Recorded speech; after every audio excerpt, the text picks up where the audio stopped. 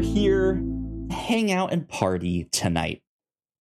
It's going to be a good one. It's going to be a fun one. It's the end of the year. It's our 7-year anniversary retrospective here at the Whatnots.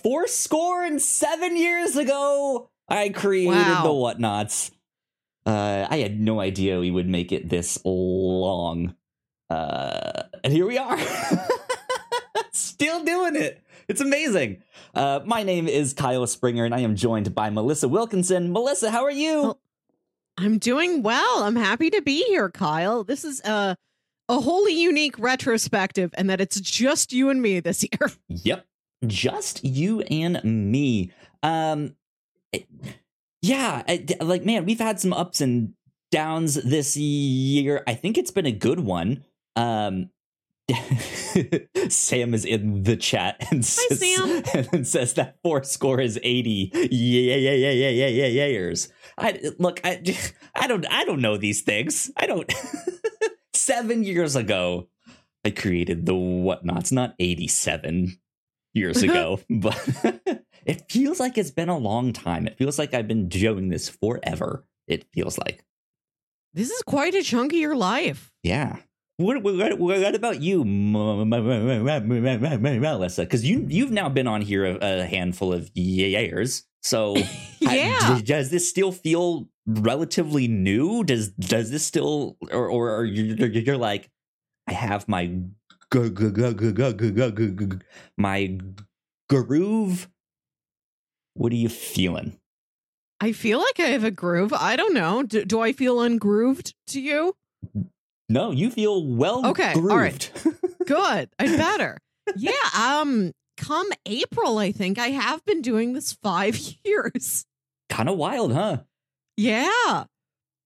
Yeah, good stuff. It's fun. It's a real cornerstone of my life. I'm worried I mention it too much when I'm on first dates.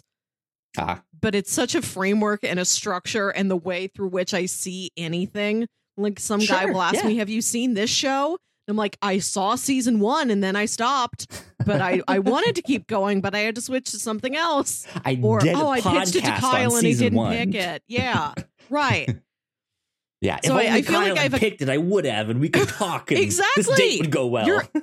You're what's standing in the way of me having seen Schitt's Creek. Like I pitched it once and you didn't pick it, and I've never circled back to it in my own personal time. Which is really funny because I've now watched the entirety of that show in my own personal time. Good stuff. Well, like I said, we are here to hang out and celebrate and party since it is our 7th anniversary here at the Whatnots. So I'm going to be eating some pizza. I have some whiskey with me, some proper hold on. 12. Are you're not just drinking from like a straight bottle of whiskey? You poured Mountain Dew or something in there, right? No, I will. I mean, I have a chaser of ginger ale. Okay, but there's only like that much left in the bottle, like an inch and a half. That left seems in there. like a So lot. handful of shots if I want them, and I do have my handy dandy shot glass here with I'm not sure if you can see it's blurry on screen, but it's a shot glass with titties. It's great. Is there any other theme to it? Like, does it say Cancun on the back? No. It has my my initials on it. So the story with this is that when I still lived in Richmond, my roommates had a shot glass with titties on it. And eventually it just became the thing to give me that one. Like, Kyle gets the titties, he gets this one, there you go. And that's just what they kept doing every single time. So when I moved out here to Oklahoma, my girlfriend was like, well, hey, we kind of need to keep that tradition alive. Like, let me get you a new shot glass with titties on it. And so, yeah, I have a shot glass with titties on it. It's great. She is the best gift giver. From everything you've ever told me, I think she's number one in the game. Yeah, absolutely. But I have a, can't say it on screen, but a Whatnots like neon sign over here. I have a Gundam neon sign back here. All of that stuff. She is a fantastic gift giver. But yeah, I particularly like my shot glass. It's great, and it has my initials on it. Which is fantastic. Good stuff.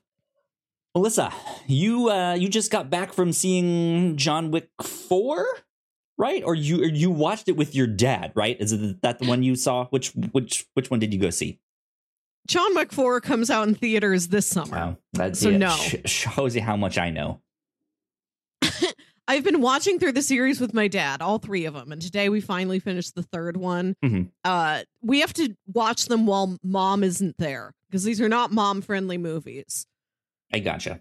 So that's why we had to like fit it into this weird time slot. But I've seen them all now, and I am ready for the first episode of the review show in 2023. Yeah. It is our holiday tradition to spend our winter break watching an entire movie franchise. So we're going to start next year with all of the John Wicks. Just like how we started this year with all the Matrixes. Yeah. Every Matrixy. That is going to be fun. Yeah, I have yet to see any of the John Wicks. So, and it's like, I know it's one that I would like. I just never went to go see that first one and then just kind of fell behind. It was just like, oh, well, one day I'll get there. It's on my list. But that's cool. Well, how was that? They're fun. They're so impressive. Like, I would watch these action scenes and then I would kind of tune out and just listen to the action scenes. Mm-hmm. Like, we've watched my dad owns all of these on Blu-ray. So then we go and we watch the special features, like all of the training they go through for these action scenes in so many different disciplines, everything from like knife fighting to sharpshooting to martial arts to motorcycle riding, all of this stuff. So I tuned out the visuals for a second and I just listened to like every punch and every gunshot. I'm like, the sound team works so hard on these movies. These movies have got like 3 times as many sounds as any other movie, probably. That's wild. Good stuff. You're going to enjoy them. There's many familiar faces. Oh, yeah. For sure. For sure. Yeah, I'm looking forward to the new year, all the stuff we'll do in the review show. I guess just to give everyone a heads up of what we're going to be doing here while we party and all that good stuff. We have some award or some superlatives to hand out. I like to call them awards, but they're not truly awards, really. But we'll be looking back on things we've done on all of our podcasts and talking about that, looking at some stats, some behind the scenes stats. I always like to do some of that stuff. And how do you feel about doing a reaction to either the new Oppenheimer trailer or the Barbie trailer? Because we've never done that as part of the end of the year retrospective, and I think that's a fun addition to include these pocket reactor cores. Yeah, I did see the Barbie trailer ahead of Avatar 2, The Wet Guy, but I did not get Oppenheimer. That was not included in my showing. Interesting. So you've seen Avatar 2? Yes, Melissa. We have a segment to run immediately. This is our Yankee Goes to Hollywood segment. Relax. I still need to fix that one, and I will fix it for the new year, I promise. Thank you. It's on my to-do list. So, Melissa, without spoiling Avatar 2, what does Avatar The Way of Water smell like if it was a candle? It's difficult to imagine the sense of a foreign planet. I don't know the flora and fauna of Pandora. I don't know if they smell like plants we have here on Earth, but it's definitely, this is a wet movie. This is probably a salty movie. I don't know if the water they're in is salt water, but you can imagine it might be. I would kind of assume it would be. Yeah, I'd say it definitely has that sort of ocean spray, like salty smell to it. It smells like that. It smells like like sort of a woodsy smell, like a sandalwood or a bamboo or something. Interesting. Okay. Maybe it smells a little bit like paint. A seaside bamboo forest covered in paint. Interesting. Light amounts of paint. Yeah. A couple stripes of paint. Interesting. Okay, good to know. So I was not planning on seeing Avatar 2. Yeah, I'm not a huge fan of the first one. It was kind of whatever. I feel like I had seen that story before in Ferngully and Pocahontas and stuff like that. It is Ignacio. Ignacio is joining us here. Everybody. Hey. Howdy. How's it going? Ignacio, have you seen the new Avatar movie? You mean the 3 hour and 12-minute experience that James Cameron put on? Yes. Yeah. Yes, I have. Those sure were 3 hours and 12 minutes, I think. It's quite a chunk. I'd been curious about it, and the deciding factor in me going to see it opening night was that my roommate said she wanted to have a boy over. And I'm like, I'll get out of your hair. Very conveniently, there is something I can go do for 4 hours right now. Yeah, that works. By the way, Kyle, do you want me to turn on my camera? Yes, please, if you can, yeah. Yeah? No, I didn't do it because I know it doesn't always work out with the setup. Oh, yeah, it screwed it up when you jumped on, but I already fixed it, It's all good. It's all good. Welcome, Ignacio. How are you? Doing good. It's very, very, very, very hot over here. Yeah, so I have two fans. Two fans already on, man. Next to me. Good God. Yeah. Well, thank you for joining us. Wasn't expecting you, but always glad to have you on. Yeah. Good stuff. I didn't know if I was going to be able to jump on. That's why I never said anything about it. Gotcha. I meant to do it. Gotcha. Well, I have a shot that I'm about to take. So cheers to 7 years of the Whatnots. Thanks, Ignacio, for joining us. Thank you to Melissa for always being a trooper. Here's to 2023. There we go. Bam. Woo. Good stuff. So you guys have then both seen Avatar 2. I was not planning on watching this. I have now heard great things about this. Especially the last 45 minutes of the show. Mick, who helped us start Crossplay, was like, the last 45 minutes of this has convinced me to now go see all of the other sequels after this. Is that what you guys thought? Ignacio, you're kind of like, maybe not. Kyle, did you watch the first one? I did. Avatar 1? Not a huge fan. What do you think about that one? Not a huge fan. You probably will not be a huge fan of this one for the same reasons. So James Cameron, I'll props to him. He did a great job creating a world that's believable, that looks believable, that has its rules, its people, everything. It's a spectacle. Shit looks amazing. CG hasn't never looked this good. That's most of what the movie is there for. Okay. It is mostly there to show you the world, to show you the people, what they do, how they adapt. Plot-wise, not very good. I saw the first Avatar for the first time this year, just like 10 weeks ago when they re-released it to theaters in 3D. Like, I completely missed it when it first came out, and I'm like, here's my chance to experience what everybody else experienced in 2009. And I thought, this is really pretty. This is technically impressive. Overall, I feel fine about it. But then I went to see the new one, and I was so surprised at how much I really did enjoy the new one. The Really? new one was like, yes, I was more emotionally connected to it. I did find all of those kids endearing. I was more enthralled by the story instead of just like, I don't care what they're doing. Look at all those cool trees. I was on all levels with this film this time.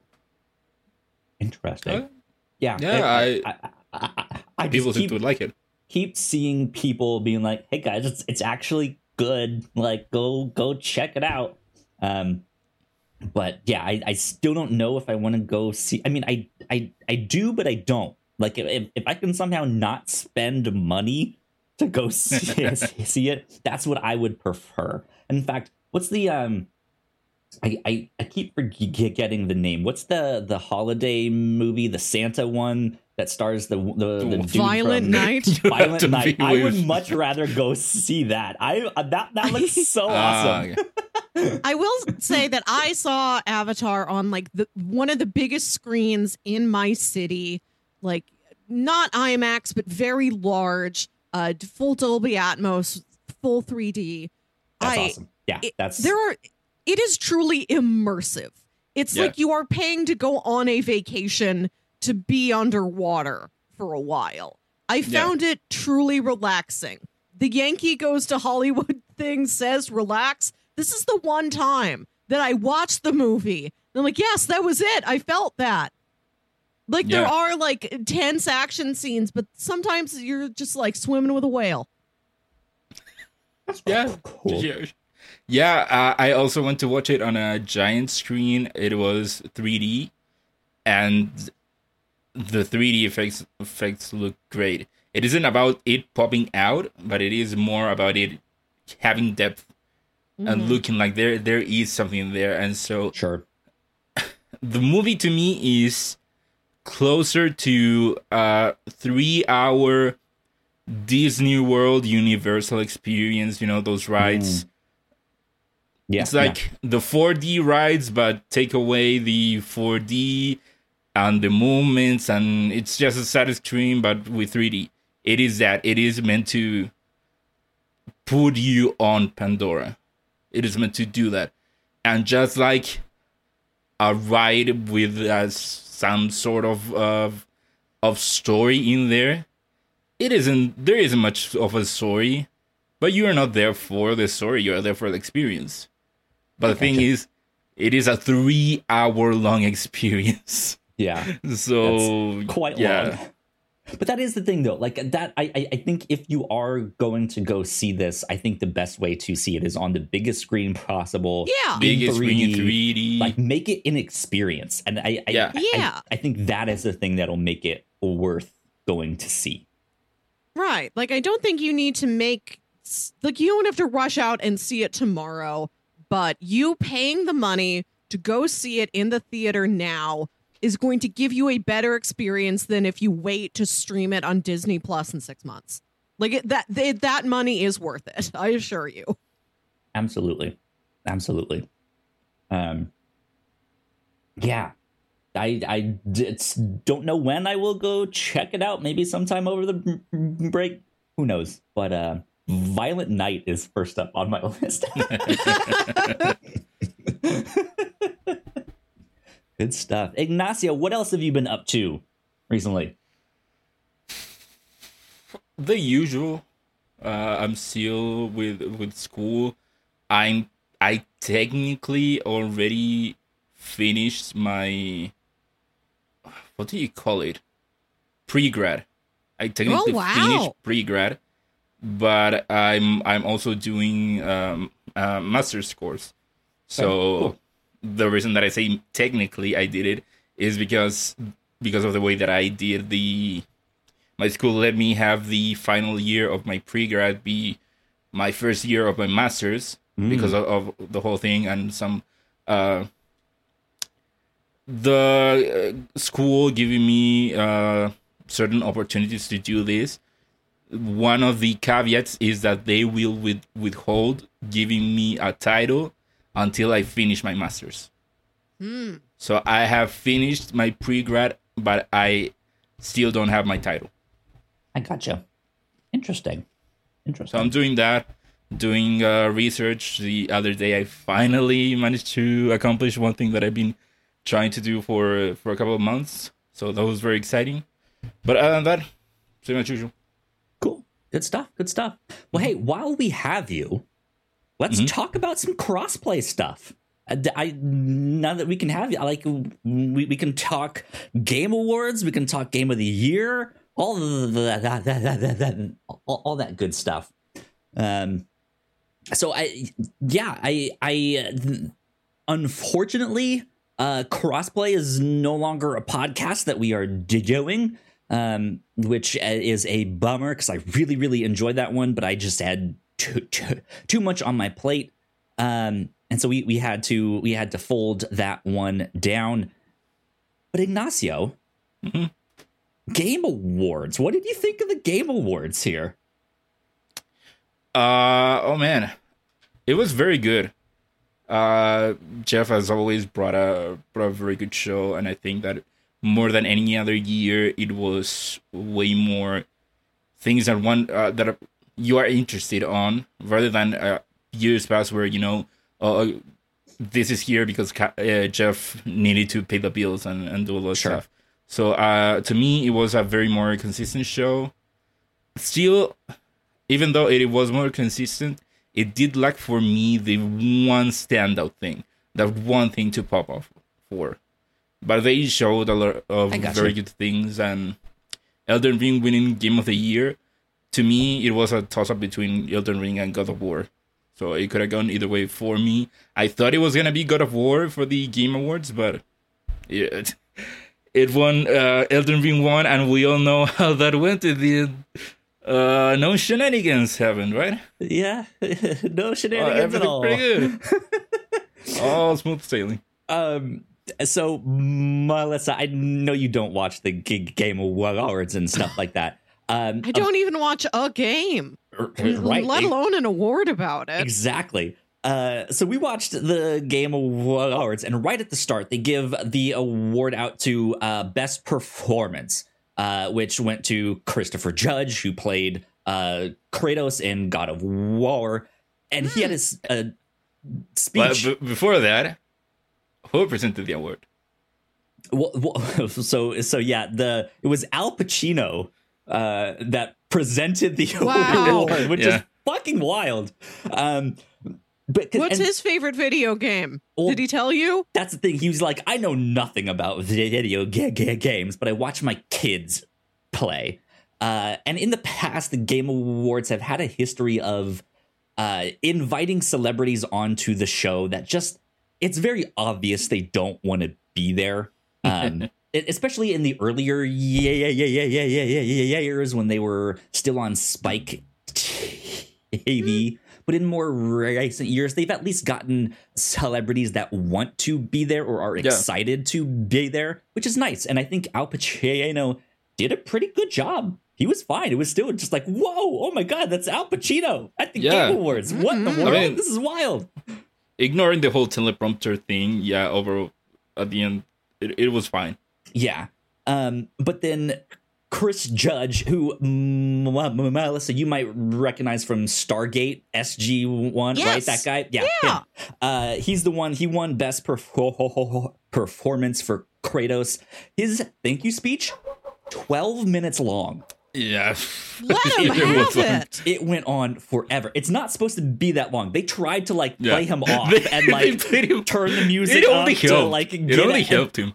It didn't really work. But from what I do, from what I heard is that a couple presenters that were up shortly after that were a little bit late, so they were kind of okay with letting him get that 12-minute long thing to take up some space.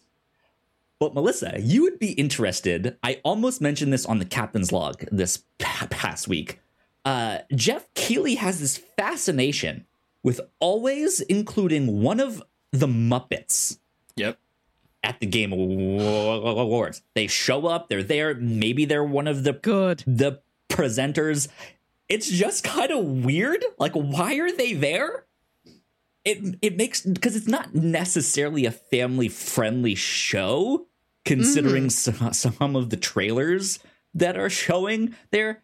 This year it was Animal that was there. He had a blast. I actually kind of like it.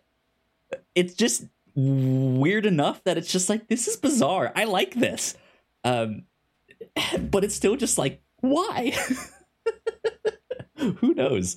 But that was good. And then at the end of the show, real big security snafu.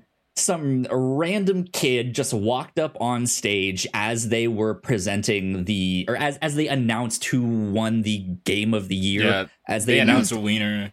They were going up the stage. And this kid just walks up from the back on stage with them all. He's clapping. He looks like he's supposed to be a part of the team.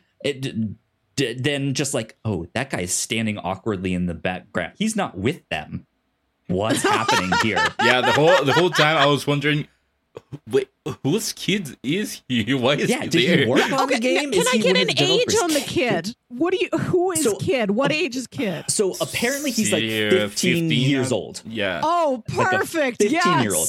That's a kid. And he's quiet. He's he's blending in, barely respectful to let the developers like say their thank you and do their thing. And after they're done and the Game Awards are like trying to wrap up and move on, he steps on the mic and is like, "Hey guys, I'm Martin. I would like to dedicate this award to my reformed Orthodox Rabbi Bill Clinton." And just from what I understand, everyone who was at the event really didn't understand or know what was going on or what exactly he said. But once he said that, security came and like rushed everyone off stage. It was a whole snafu. Hey, shout out to the person that was controlling the camera. He didn't cut away. He didn't do anything. He just, hey, something's happening. Let's show it. Yeah. So just like wild stuff. I'm just like, good God, this is a security thing that like everyone needs to be concerned about. This is awful. What if he like was intending to do some violence or something like that? Like that's it's kind of scary. But from what I understand, it turns out he's just a like 15-year-old shit poster that thought it would be funny to like go up on stage and say some nonsense. To his credit, he did it well. He played it well. If you can actually see how it happens, so the way the place where people are seated, there are rows where you can walk in, and then as you get to the stage, there are walkways where you can go. So the Elden Ring team were like at the front, so they were walking towards the center of the stage to get to go on the stage, and then the kid was going down down the aisle. Yeah, and you can see him incorporated into the team very well. And then when you see they cut the camera to them going out to the stage, climbing the steps, and you see the kid like helping one of the guys go up. Like, go up, go. Yeah, it's wild. And then the kid was just blending in. He was aware of where the cameras were, so he kept himself where the cameras were. Yeah, it's wild. People were confused about what he said. They thought it was hateful. They thought it was anti-Semitic, stuff like that. I don't know how true it is. I thought I heard that he was on he was Jewish. InfoWars at some point. Yeah. But yeah, then it was he got interviewed finally by Jason Schreier, who's a big reporter in the video game world, who kind of figured out what was what. Apparently he does understand some Hebrew, if I'm not mistaken. Yeah, because apparently Jason just said something in Hebrew and he understood it. He reacted, and then after that acted like he didn't understand it. There's still some like weird stuff going on, but it just ended up he was just some little shit poster kid. But then if you went on Twitter when that happened, you went to the trending. Bill Clinton was trending. Bill Clinton was trending. The whole thing was wild. All that good stuff. But moving on, Ignacio, what is your game of the year? Ooh, man. So I already said it, that for me, it is a toss-up between Elden Ring and God of War. And I think at the end of the day, I gotta go with my same mindset for the Game of the Year of 2018 when it was God of War and Spider-Man, where to me, Elden Ring was the game that I enjoyed the most, but I would give God of War my Game of the Year. Gotcha. Same as in 2018, Spider-Man was the game that I enjoyed the most, but God of War 2018 was the game that I would give my Game of the Year. I gotcha. Sam is in the chat and clarifying that the kid gave interviews to several outlets and gave wildly different answers every time. Yeah. So it was a kid just trolling. I figured the Game Awards would be a toss-up between Elden Ring and God of War Ragnarok. I think right now I have God of War as my number 2. And believe it or not, I actually still have Sifu as my Game of the Year. Wow. I really, really enjoyed that one. I know that I got stuck on it early on and kind of had to put it down. But, you know what? I did. I ended up switching them. So my Game of the Year right now is God of War Ragnarok, and Sifu is number 2. But man, Sifu, I enjoyed that game so much. It was so fun. Once they had those accessibility features in there and had the difficulty options. Yeah, didn't so you much have fun. Didn't you give up at some point? Yes. Initially, yes. Because that game is so difficult. I forgot about itself. that. You forgot. I forgot about that. You gave up, and I kept telling you and Gino to go back to it because the game is great. And I did. Yeah, I had said that, yes, I absolutely intend to go back because they had put that roadmap out there of like, hey, the first big major update is going to be, we're going to add difficulty levels, all that stuff. And I went back in there and played it on easy and I loved it.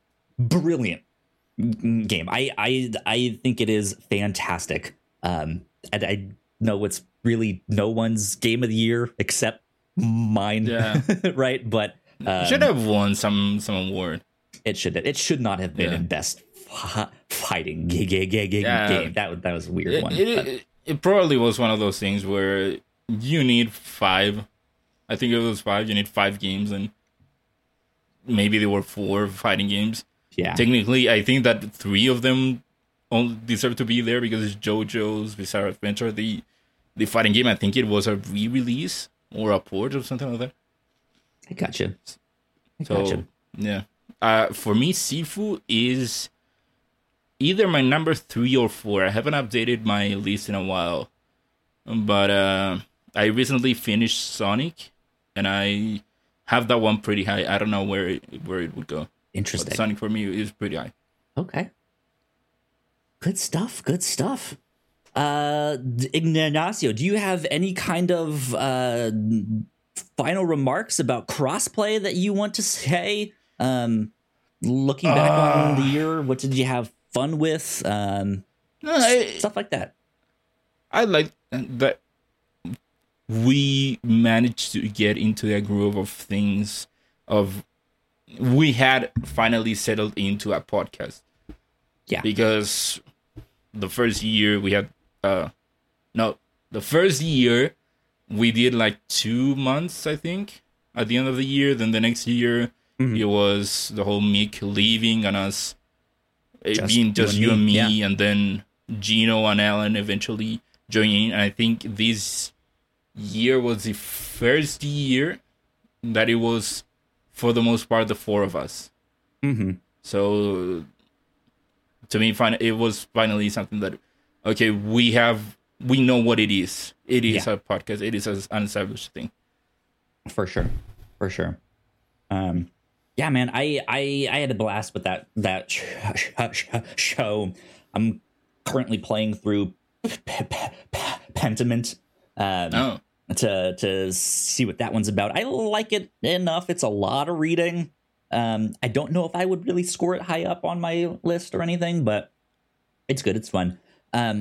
But I love video games. I love talking about them, and to be able to do a podcast, at least for a short amount of time, with you, Ignacio, was fantastic. You've been there since day one. You are the real OG on crossplay. But it was a blast. A huge thank you to Mick to help us starting it. Mick Abrahamson, aka the nanobiologist. I think he's going by Nanosecond Gaming on most social things there. Yeah, who knows? A huge shout out to Alan and Gino. We brought them on shortly after Mick left the podcast. I was really excited to bring Alan on the show when I was kind of doing my like quote unquote interview process with everyone to see who wanted to join the show. There were some people that reached out to us, or we reached out to them, that never responded, or they responded and they just maybe didn't seem like a great fit. And one of the things that I did in that process is I just kind of started up a side conversation with these people to see like, hey, could you hold a conversation about video games or something else? And Alan was the one who was by far the most excited to keep that conversation going. And so I was like, him. He's the one. I want him on the show. And then Gino, I think I saw a video that him and Matt Batson put together, if I'm not mistaken. It was some like Fall Guys video where he's like trying to go through the door, but the door isn't working, and so now he's scared to go through doors because he's not sure if it's a fake one or not. All that good stuff. And I was like, oh, this guy is hilarious. This guy like absolutely needs to be on the show. And yeah, we had a blast. It sucks that we had to fold that show. But Ignacio, you are always welcome back on the Captain's Log on our anniversary retrospectives. If you want to hop on the review show every so often, you are more than welcome to join us. We would love to have you on as much stuff as we can get you. So hopefully we'll see plenty more of you in 2023. Before you move on, you don't need to address it, but did you check the thing that I messaged you on Discord? If it was not like today. No, today. Let me see. Right now, during the podcast. We can talk about it later. I was wondering if you saw it. I can work down if that's possible. Okay. Yeah, we've been trying to do kind of a last final hurrah for crossplay. It hasn't really worked out. It doesn't seem like there was much steam behind it. It's not completely dead, so maybe be on the lookout for something in 2023. That's just a last hurrah. A chance that we do something. I would still like to do some last hurrah. But I'm glad that you got to hop in here on the retrospective. That's fun. That's a good one. Good one indeed. Melissa. Yeah. Been awfully quiet with your vast knowledge of video games. I wouldn't even tell you your game of the year. No, you guys can talk video games. I can sit here and make my little charcuterie combos. Right. I have like soft cheeses, hard cheeses, dried fruits, crackers of different shapes. I have it all. I gotcha.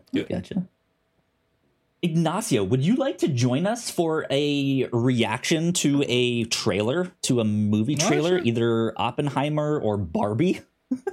I didn't know there was an Oppenheimer. Right, for Avatar.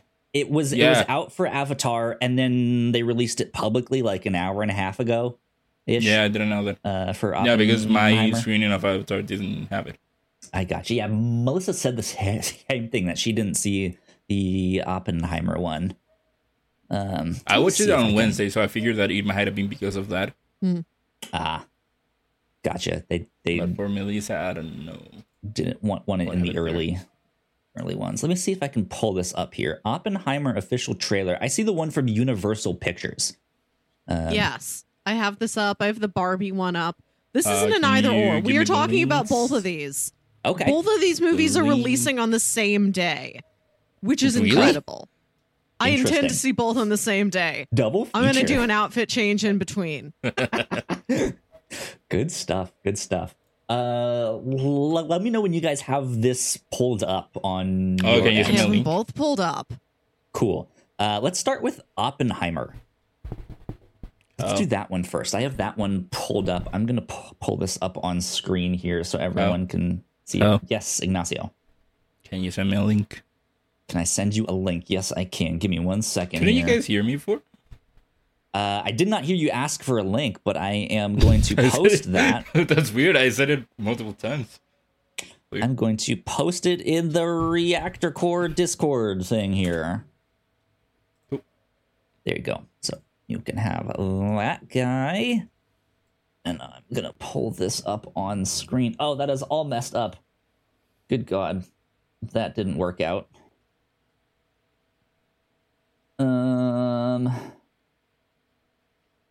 How are we going to do this then? How about I do full screen for the trailer and you guys can hear our... Well, no, because that's going to do that. Ooh, we might have some technical difficulties on how to do this. Wait, if I go to this, do I have... Oh, you know what? Hold on. I can do it this way. Give me a sec to set everything up, do all that stuff. Bam and bam. There we are. Okay, perfect. Oh, because I didn't hit that one button. All right. Let's see. Let me do this guy. Let me pull this up here. I'm gonna do a mini intro so I can clip this out and put it on YouTube. Welcome back to the Whatnots Reactor Core. My name is Kyle Springer, and I am joined by Melissa Wilkinson, Hello. as well as Ignacio Rojas. Hello. How are you guys? Are you guys doing well? Sunday? Doing well, yes. Good stuff. We have a couple trailers to react to that I'm excited for. 2 trailers that we're going to be reacting to. We'll split these up into separate videos. But first up, Oppenheimer. That's what we're going to be reacting to right here, right now. Melissa, what's your excitement level for Oppenheimer? What are you thinking? I'm pretty excited for this one. I enjoy Christopher Nolan's work as a whole. I've got some holes in it. Haven't gotten to Interstellar yet. It looks sad, but I've seen many of the others. I enjoy his dedication to the craft. I enjoy seeing some returning faces. I enjoy when he gets to work with new faces. And I'm intrigued by this one, by him working with a real historical figure as the protagonist of the movie. Yes. Like when Nikola Tesla's in The Prestige, but he's a minor supporting technically character. Is there, yeah. Yeah. I'm interested in this one too because I'm technically, I guess, used to his more like action-oriented movies, and so I'm curious to see if there will be action scenes in this. They very, very well could do World War II style action stuff, but is that really the life of Oppenheimer? I don't know. So we have yet to see. All we've seen in the teaser trailer is that he like walks around and he puts a hat over his head. Like, don't look at me. I'm ashamed of that bomb I made. Ignacio, where are you with this? Is this one that's on your radar? Yes and no. It is a movie that I forget that it is coming. I am excited to see it, but whenever it comes, it comes. It's not a movie that I'm just waiting for. Tenet, I didn't vibe with that much, but with his other movies, I think for the most part, I have. So I'm curious to see what he does with this movie, especially since it is based on historical events. Good stuff, indeed.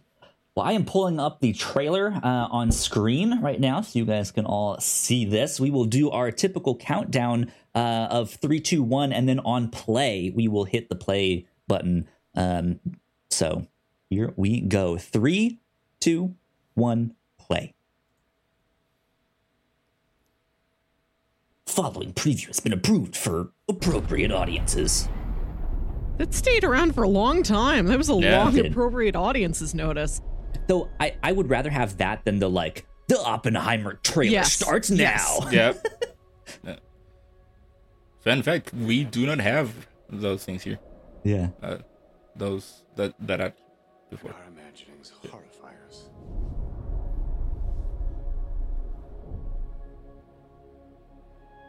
They won't fear it.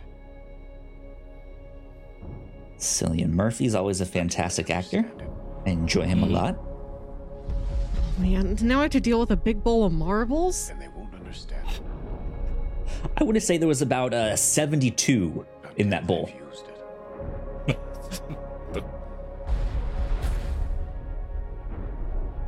You guess the number of marbles in the bowl, you can win the Oppenheimer sweepstakes. Exactly. I'm liking these visuals here. The explosions and fire and that stuff. That's really interesting. And that one flash we got to black and white is neat. But we have no choice.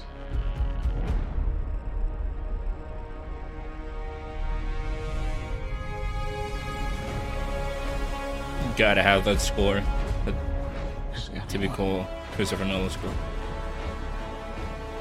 I feel like this is going to be either like a really, really, really tense movie or just have this feeling of dread.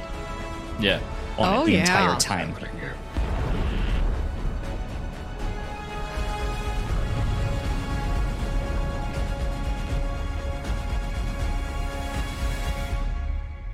The big red button. 7/21/23 shot with IMAX. Shot with IMAX film cameras. There you go. What did you guys think? It looks good. It's difficult to react to because we know what happens. We know that a bomb goes off and he's sad about the bomb. We're all sad about the bomb. So it's hard to guess at what's the mystery? What clues will we unravel? Yeah. Like you said earlier, we're not exactly sure what the angle and tone of the movie is going to be, but looks good. I'm in. I enjoy Mr. Murphy and his work. I'm excited. I mean, maybe this is how we learn to love the bomb, right? What's sure, I don't think that's going to happen. I don't think that they are going with that angle. Not at all. I like the like you said, Kyle, like the dread that the trailer is giving us because of the subject. Mm-hmm. You have to imagine how they felt while and after creating the atom bomb. They didn't know what was going to happen. They had an idea what was going to happen, but if you didn't know, they thought that there was a possibility that they could just ignite the atmosphere and basically kill us all with the atom bomb. And so I think that the movie will implement those elements about we are creating science, but are we going too far, and what are the ramifications, and just seeing the sheer power that you are creating. Yeah. The trailer is giving me vibes that they are going to explore those aspects of what it meant to create the atom bomb. I gotcha. Mm-hmm. Have you guys seen Dunkirk? Yeah. Yes. Because I'm kind of getting Dunkirk vibes with this, not in the sense of the action, right? But there was that, it has these feelings of it's hopeless. It's we're doomed. We're all stuck here at this one spot, right? And at the end of Dunkirk, there is kind of a triumph to that story. They got him home. I don't think there will be in this one. I just feel like this movie's gonna be a bummer. Like it's gonna be depressing. Yeah, well, we don't know all the details of Oppenheimer's life. Maybe he was sad about bomb, but also like he was happy about his kids or something. Like, I mean, there may be some element of positivity throughout the film. There may be some cute I don't know kids how or much something. positivity. I hope so, though. I hope so. But we shall see. That's out, late next summer? This upcoming summer? That is July 21st. Yeah, July 21st. Right now, same release day as Barbie. Yes, which is the trailer that we're going to be reacting to next. Two different inventions that changed the world. Two explosive inventions that. Good God. Yeah, I'm interested. I know Nolan from his more action-oriented work. He has a cerebral aspect to his work as well, which I would be interested in seeing how he mixes that into this film here. But besides that, I don't know if I have much else to say on this one. Yeah, it was more of a mood. Get you in the mood or show you the mood of the movie rather than what it is gonna be about. Yeah. So there isn't too much to talk about it. For sure. Other than it's probably gonna be a heavy movie. Indeed. Well, that is about it for our reaction to Oppenheimer. Where can everyone find you all on social medias? Melissa, we'll start with you. You can follow me at Wilkywit, WILKYWIT, and listen to my other podcast, Saturday Morning Obscurities. There you go. And Ignacio, where can they find you? They can find me on Twitter at Ignacio Rojasb. That's IGNACIOROJASB. There you go. You guys can find me at Yo Kyle Springer on Twitter and co-host and Hive and all that good stuff. If you guys would like to follow us here at The Whatnauts, we are at The Whatnauts on Twitter and Hive and co-host as well. But yeah, that is it for our reaction to Oppenheimer. We will see you all next time. Bye. Bye. And we're still here, hanging out. Let's move over to the Barbie one here. Let me pull this guy up. Yes. Warner Brothers Pictures. Ignacio, would you like a link to this one as well? I put one in there. Oh, cool. Yeah. Perfect. Thank you, Melissa. Let me see if I can get this guy. I thought you were producing the show. You should have been up with Barbie is one of my oldest friends. I don't know if her and Kyle have ever met, but she and I are very well acquainted. We've met. Okay. Not friends, though. Okay. Let me do that guy there, and let me do another little intro for this one. Welcome back to the Whatnauts Reactor Core. My name is Kyle Springer, and I am joined by Melissa Wilkinson. Hello. And Ignacio Rojas. Hey. We have the first teaser trailer to Barbie here that we are going to react to. Now, if I'm not mistaken, you two have both seen this because you went to go see Avatar: The Way of Water. You guys have, right? I saw the trailer, but it didn't play for Avatar for me. Okay. They only played like Disney stuff, like Marvel for the most part. Interesting. I did indeed. see this in front of Avatar: The Wet Guy, and it was a powerful image to see on that big screen. For sure. I have yet to watch this one. I am probably not super interested in this movie, to be honest, but I feel like I'm still gonna go see it just because of how wild I'm expecting this movie to be. I've seen some screenshots and oh my god, like this is gonna be a trip for sure. Ignacio, your relationship to Barbie. Let's start with you. What's your relationship to Barbie? I know the lady. I've seen her in the past before. We've crossed paths, I'm sure. Okay. At some point. Yeah. There was the for the PS1. I had a demo disc that had the demo for a Barbie game, which, funny enough, it was a good demo. I've actually heard good things about the Barbie game, that it was actually pretty good. Yeah, there's many a Barbie game. Sure. No, but this, I know it's a tangent, but this one was more of a Crash Bandicoot style from the back going through a corridor, but it was that, but like a platformer also. I remember hanging onto vines to avoid going down a pit. That's so wild. Yeah, it was wild. Wild. Melissa, your history with Barbie. I thoroughly enjoyed myself with Barbie when I was a little girl. I think when I was 5 or 6 or 7, I got my very own dream house from my local Toys R Us, and I really treasured it. I like playing dress up. I did have a computer game that let you design fashions for Barbie.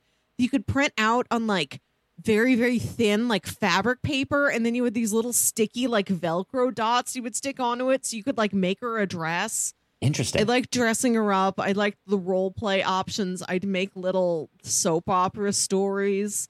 Of course. I don't interact with her much I don't think I've really interacted with or touched a Barbie since I was like 9, but I look back on her fondly. She's got so many looks, so many careers. She can be anything you need her to be, but she's still always distinctly herself. And I like that.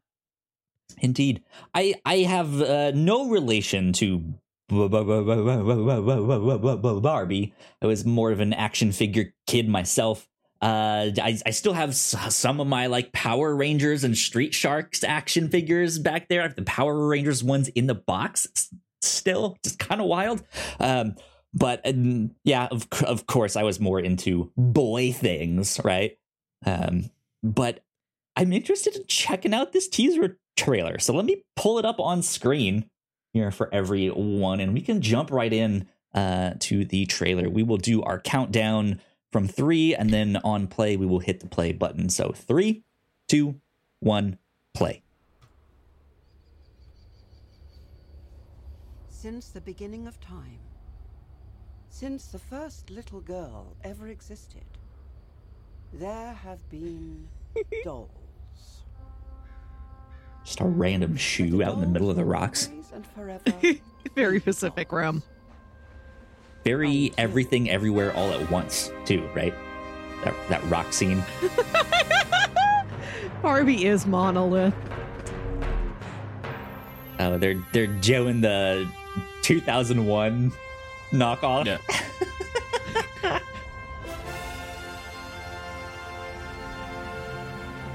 And this is Barbie's first outfit. This canonically is the beginning. Oh, wow. Really?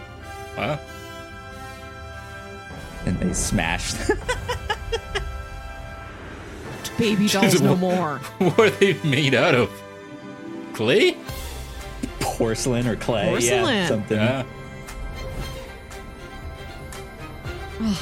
Oh, City. God. This is going to be so much. Only in theaters, July 21st. See Oppenheimer, and then see this. Exactly. Or you can flip them around. If you want to go from Barbie into Oppenheimer, Godspeed to you. Wow. One of those will depress you. The other one will kill you. This teaser trailer is actually pretty brilliant. It's great. Yes. It is Simu. Yeah. Yes, he's one of them. Ah, absolutely. Man, no, this whole thing is brilliant because that is what 2001 was doing, right? This like turn of the century, like technology is moving, and it goes from these like Neanderthal like monkeys into space age, right? Mm-hmm. And this is the same kind of thing of these like porcelain dolls, and then now we have Barbie, the new technology in doll technology. The new technology in living. Yeah, right. Exactly. The style of the movie is wild. If you see the first thing that we see from the movie, that is Barbie, like waving to the city, it's wild how the buildings look like they are actual sets, actual toy sets. Yeah, they're there. That's kind of wild. I love how bright and just how colorful this is. Looks good. Yeah.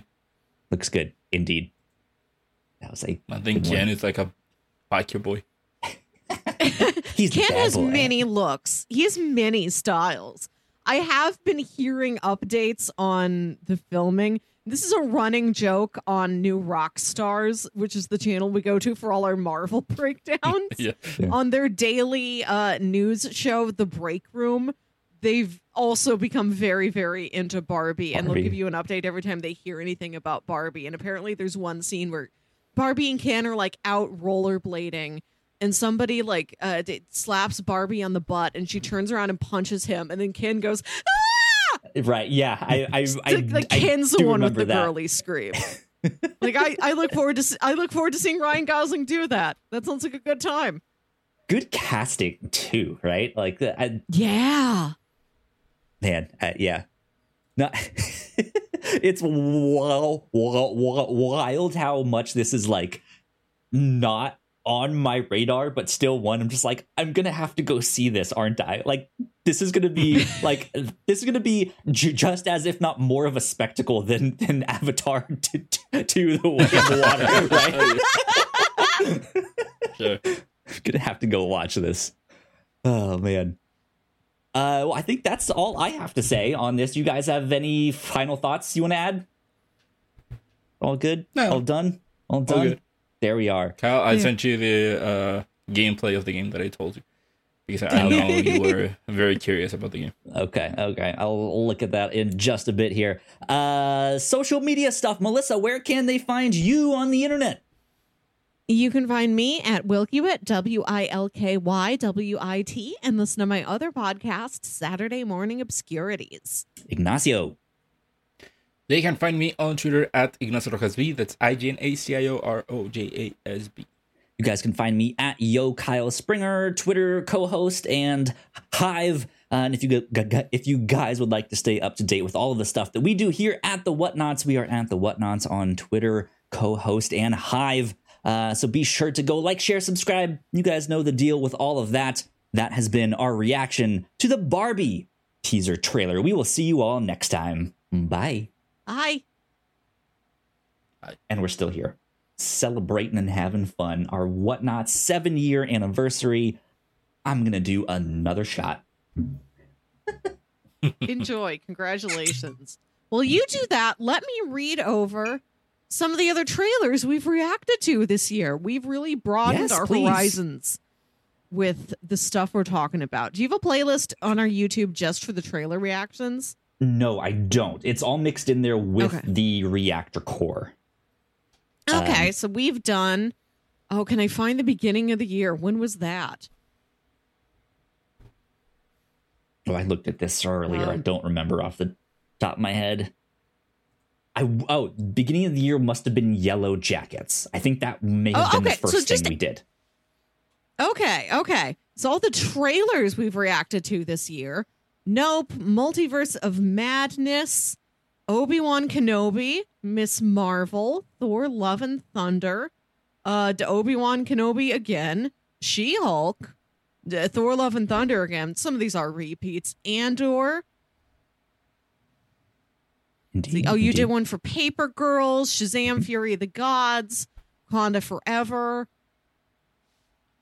Glass Onion, National Treasure: Edge of History. I still have yet to start that one. Werewolf by Night. Me too. They're meaty episodes. They're like 50 minutes. This is a lot to take in. Oh, no. Secret Invasion, The Last of Us, 1899, Quantum Mania. We didn't do a formal reaction, but we just talked about some of our thoughts on the little teaser we got for Guardians of the Galaxy Holiday Special. Mm-hmm. Cocaine Bear, Guardians of the Galaxy Volume 3, and Spider-Man Across the Spider-Verse. Yeah. Good stuff. Real quick before you continue, big shout out to the anonymous person that just gave Sam a tier 1 sub. Thank you. We appreciate it. Thank you. The shot is for you, whoever you are. Cheers to you, anonymous person, you. Ooh, okay. Lots of good trailers. Yeah. That we got to. This was a good year for trailers. I think that was one of our goals this year, is to start to react to more than just Marvel stuff, which I think we got a good first step. Yeah. I still think it's predominantly Marvel and Disney stuff, right? Yeah, but it's also what we enjoy. But like, yeah, that is authentic to us. Yeah. Yes. Yeah. Also, that's what there are most of. There are a lot There is a lot of that. Yeah. Those trailers. For sure. But yeah, even stuff like Cocaine Bear, didn't think we would be reacting to something like that. What if Bear did cocaine? Right? Yeah. Come to the theater and see. The age-old question. Exactly. We all look up at the stars and wonder, what if a bear did cocaine? Every young child has had a doll and has also wondered. Right. These were Oppenheimer's two options. He's like, I can study nuclear fusion or I can give drugs to animals. Yeah. Which is better? There's an Oppenheimer level story behind the Cocaine Bear. Man. It's that dolphin guy. So, Melissa, let me ask you this then. Do you have a favorite trailer that we've reacted to? Ignacio, you're more than welcome to chime in too. I know you've been on less Reactor Core stuff, but you and I did some of the like Andor things like that. But for Melissa, favorite trailer that we reacted to this year? This has been a very good year for Marvel's trailers. Of course, the Wakanda Forever trailer is, I don't know, as much as I did enjoy that movie, I don't think any one thing in the movie hits as hard as the trailer hits by itself. Maybe it's because we'd been waiting for it for so long. We were so uncertain about that movie, and it's such a cohesive, emotional little package, that trailer. Especially in the context of all of that stuff we got at Comic-Con. And now we were like, that would be the big event. And they're like, no. That's your amuse-bouche. We're going to end this thing with telling you about Secret Wars. Yeah. The Guardians of the Galaxy, my personal favorites, they're the deepest in my heart. I think that trailer it's got a really well-chosen song, a really interesting assortment of clips, a great variety of the tones and emotions you're going to see in that movie. Sure. But I would say that out of Marvel's trailers this year, I would call Quantumania the best one. I think that one hits pretty hard. I say that it's the best one because there's so many people out there who are like, I don't watch trailers. And I feel like everything in the Quantumania trailer, it sells you on the style, on the scale, on the emotion of what's happening, but I don't know if it really includes new information beyond like the couple sentences you heard about it after like Comic-Con or whatever. Like that's a trailer that is big on impact, but light enough on actual information that I felt comfortable recommending it to everybody. And even people who are like, I don't watch trailers. They spoil too much for me. I think that one really chose its footage well. That's fair. The one that stands out to me is the one for Multiverse of Madness, because if you remember, that one is the one that gives us the hint that Patrick Stewart is back as Professor X. What a moment! You're right. Yeah, good stuff. I think, and of course we've got the just to throw one out for Disney Plus, that like real grindhouse look at Werewolf by Night. That was also a great trailer, a very important trailer. Good stuff. Yeah. I have to give mine to Black Panther, Wakanda Forever. Yeah. That trailer, that first teaser trailer that we got is just spectacular. And yeah, it's kind of unfortunate that even after seeing that movie and enjoying it, I still think that teaser trailer is the best thing to come out of that movie. It's so damn good. It is a weird competition. Like that movie was very good. I don't think it's going to make like my top 10 of the year. But that trailer is one of the best trailers I've ever seen. Mm-hmm. It's a field. It's an entirely different media. It's something you think about differently but in that category, it is the tops. Yeah, absolutely. Absolutely. Good and stuff. To talk about something outside of Marvel, I really liked the Nope trailer. That was a trailer I saw several times in theaters, and I was so excited every time to see the 10-second clip of a black man on a horse. Yeah, right? Yeah, that was also a very good movie. Dude, I enjoyed that one a lot. Good stuff. Do you have, and like, so one of the things that I want to ask is goals for next year. I guess we can start with the reactor core. Is there any kind of goals you have next year that include the reactor core specifically? By chance? Like, let's look at I have to get the link to our like Rotten Tomatoes game again. Let's look at what we think is going to be on the reactor core docket for next year. So in terms of movies, we're going to have, let me find it. Let's see if I can pull this up here. Quantumania, Shazam! Fury of the Gods. Kyle, you and I might talk about John Wick 4 since we're covering the first 3 John Wicks on the review show. We'll see how we feel. Sure, yeah. Guardians Volume 3, Into the Spider-Verse 2, The Flash, if such a thing is to happen. Mission Impossible Dead Reckoning, we're both very excited for. Did you by chance see that update for Mission Impossible Dead Reckoning that Tom Cruise posted a couple hours ago? It's him in the middle of some stunt, some shot that they're trying to get. He's in a plane or a helicopter or something like way above. I guess it would be a plane, not a helicopter. He posted it on Twitter, but it's just like, we're here shooting Mission Impossible Dead Reckoning Part 1 and 2. Thank you all so much for the support for Top Gun Maverick. It was incredible, all that stuff. And then like jumps out of the plane and the camera like jumps out with him there. And he's still... I can confirm it's a helicopter. Helicopter? Interesting. That was very high up. But yeah, he jumps out. It isn't that high. Ignacio's been higher. I'm looking at it. It isn't that high. It's pretty high up there. It isn't that high. He's skydiving all the way down and is like, well, all right, I guess we have to start filming this shot, so I'll see you later, and then like continues to like barrel roll down the sky.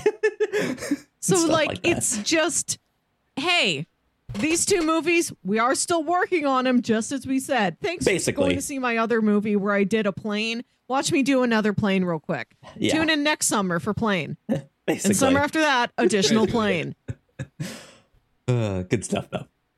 Continue, Melissa. And then in terms of TV, Yellow Jacket Season 2, over on the MCU front, we're going to have Secret Invasion, Loki Season 2. Echo was delayed. Echo might be at the end of the year. Coven of Chaos might be towards the end of the year. We might be getting Season 2 of What If. I don't know when Season 2 of Peacemaker is slated. I don't know when we're getting that the Batman series on HBO Max with Penguin and friends. Right. Who knows? So we have these things happening. These things are on the docket. I feel like we have a good mix next year. I think we set ourselves up this year to do well next year in terms of variety, if that makes sense. So, good stuff there. I personally don't have any like goals for next year for the reactor core, except for just continue down that road there. Mm-hmm. Good stuff. Let me. I keep hitting everything here. Let me bring this stuff back up. Ignacio, let me throw it to you real quick.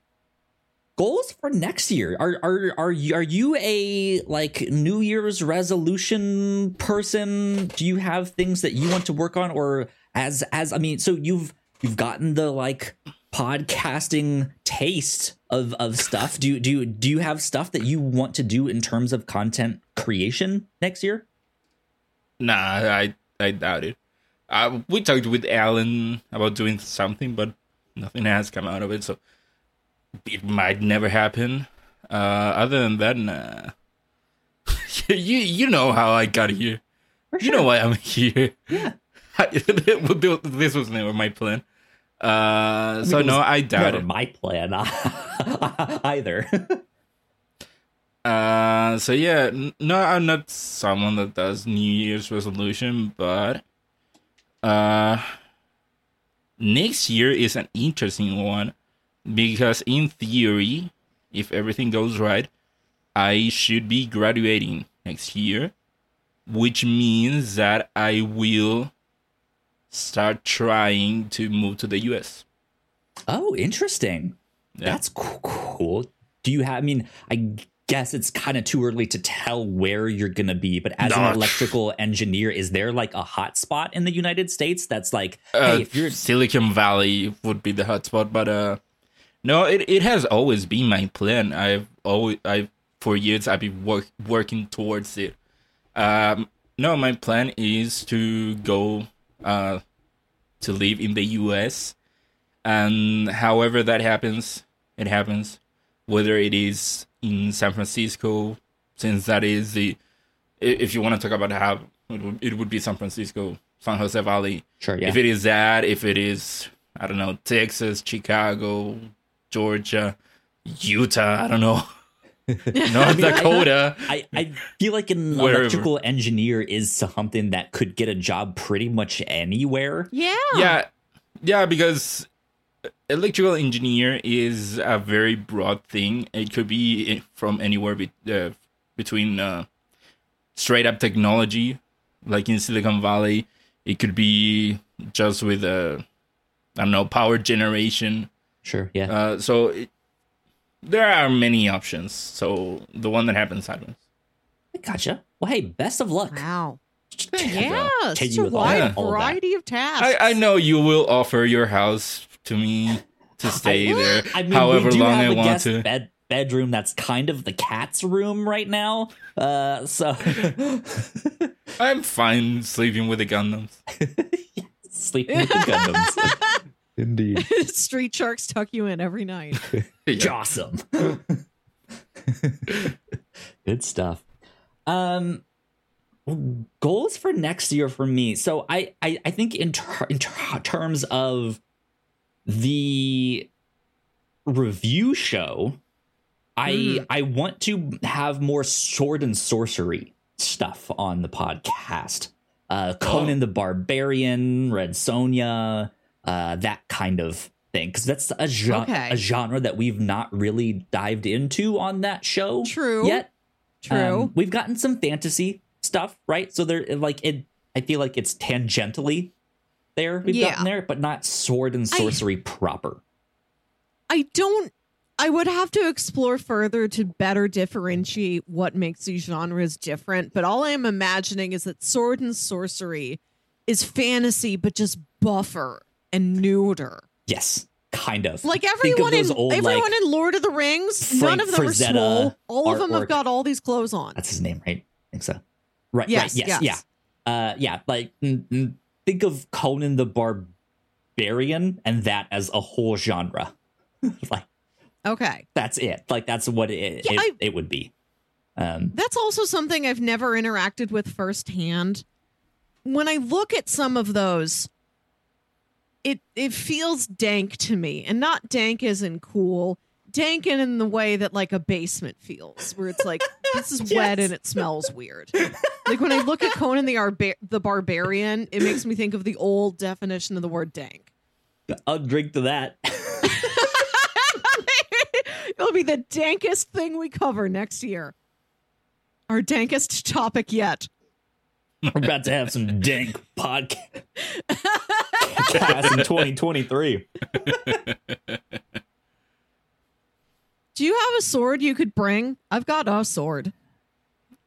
Melissa, I feel like you set me up for a home run on that one with the story about my dad and the 200 knives. He bought. Oh, right. I cannot remember. So sounds familiar. Long story short, my dad is a sucker for infomercials. One night, when my mom was in the hospital with cancer, he was just there up late watching infomercials and bought a set of like 200 assorted knives. And his thinking was like, hey, I can sell these as like Father's Day gifts or Christmas gifts. Like, you could get this for your dad, and it would be perfect. So he was hoping to make some money on this, right? I can sell all of this stuff. That's what we call a pyramid scheme. Basically. But he ended up not making any money off of this stuff. He gave a few away as gifts. Tried to sell some in garage sales and stuff like that. He was never really an online guy, so he never really tried like eBay or stuff like that, right? But this assortment of knives was everything from little small like Swiss Army pocket knives to like bigger pocket knives that are more like a utility knife to more tactical knives and hunting knives, all the way up to it came with a 6-foot tall sword. And this sword on the like right on off of the hilt was a skull and cross bones, and the two the two bones closest to the handle came out and were smaller knives that you could like like cleave someone with a sword, take out the smaller knife and stab them, right? Like the most ridiculous like thing you could think. I wish I still had that. Cal, I would love to have that person that. has to be prepared. Right? You all have to like be prepared.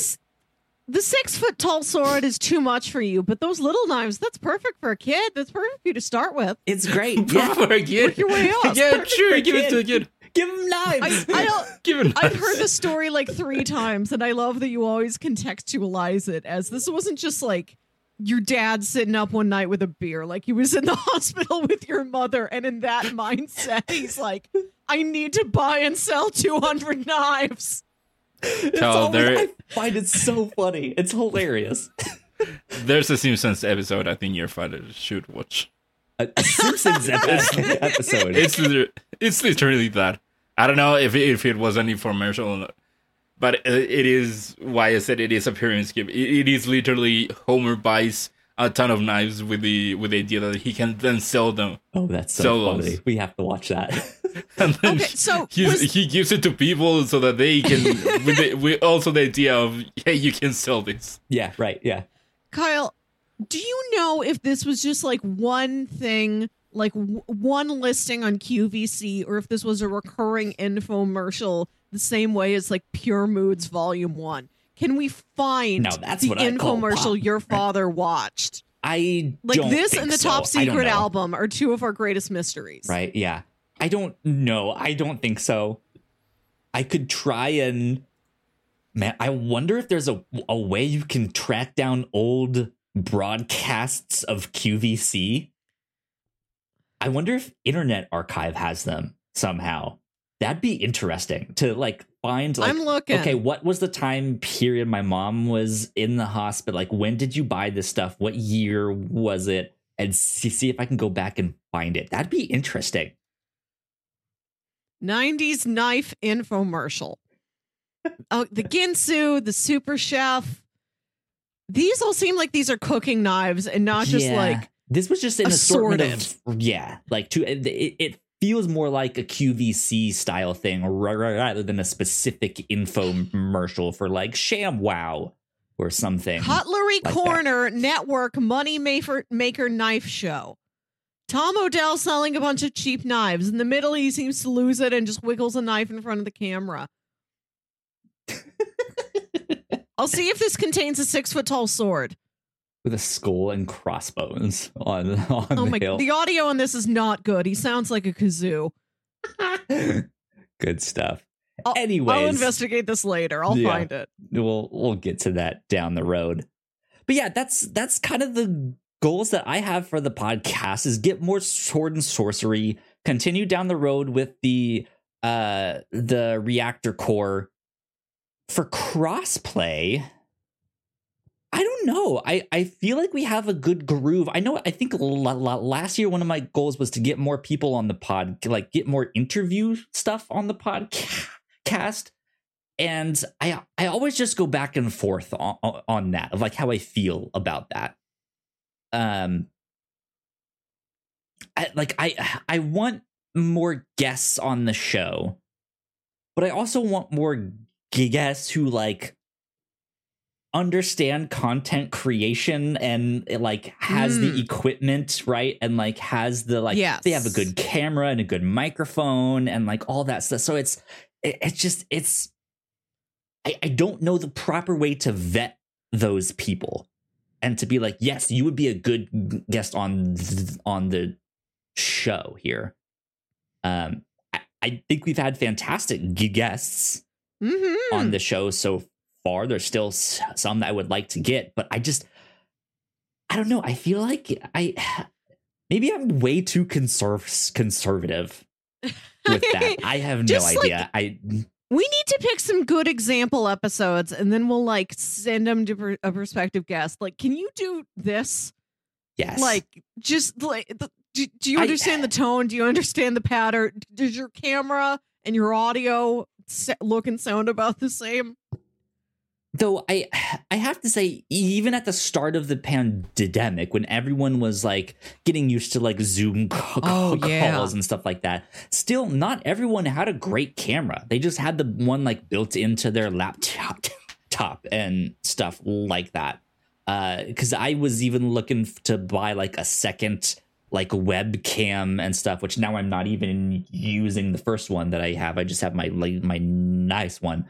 But I like there's still a lot of people out there who would be fantastic guests who just don't have a good camera, don't have a good microphone, and it's just like, that's cool. Like, we could still have you on, but I feel like it's 2023. You should at least have a decent webcam.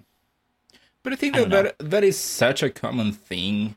The people that are accustomed that whenever a show or even the news or whatever has someone on a video call, it's always someone with a bad camera and a bad microphone, and it still works. True. So I think everyone's accustomed to that. That is something I've kind of always prided myself on, and I think this is where I might be stuck, is that I feel like we have a damn good looking show. Like, it looks professional. Everyone at least has a decent webcam. I am using my graphic design degree to some use, finally, right? Like, I feel like regardless of how many people listen to our show, which is barely anyone, I feel like we have a damn good looking show. Yes.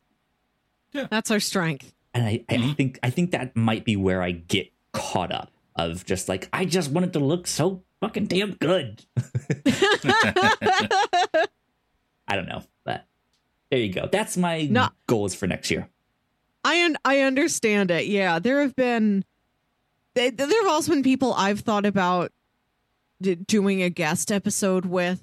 For me, it's like, I don't like digital chores. Like, my day job is sending emails and chasing people and sending reminders and sending follow-ups. And did you get that? And I'm just circling back. Do you have any questions? Yeah. And the idea of spending my free time doing that makes me feel distraught. So it's like, I don't want to put this on anybody else, but I don't want to do it myself, to go through the hassle of scheduling somebody.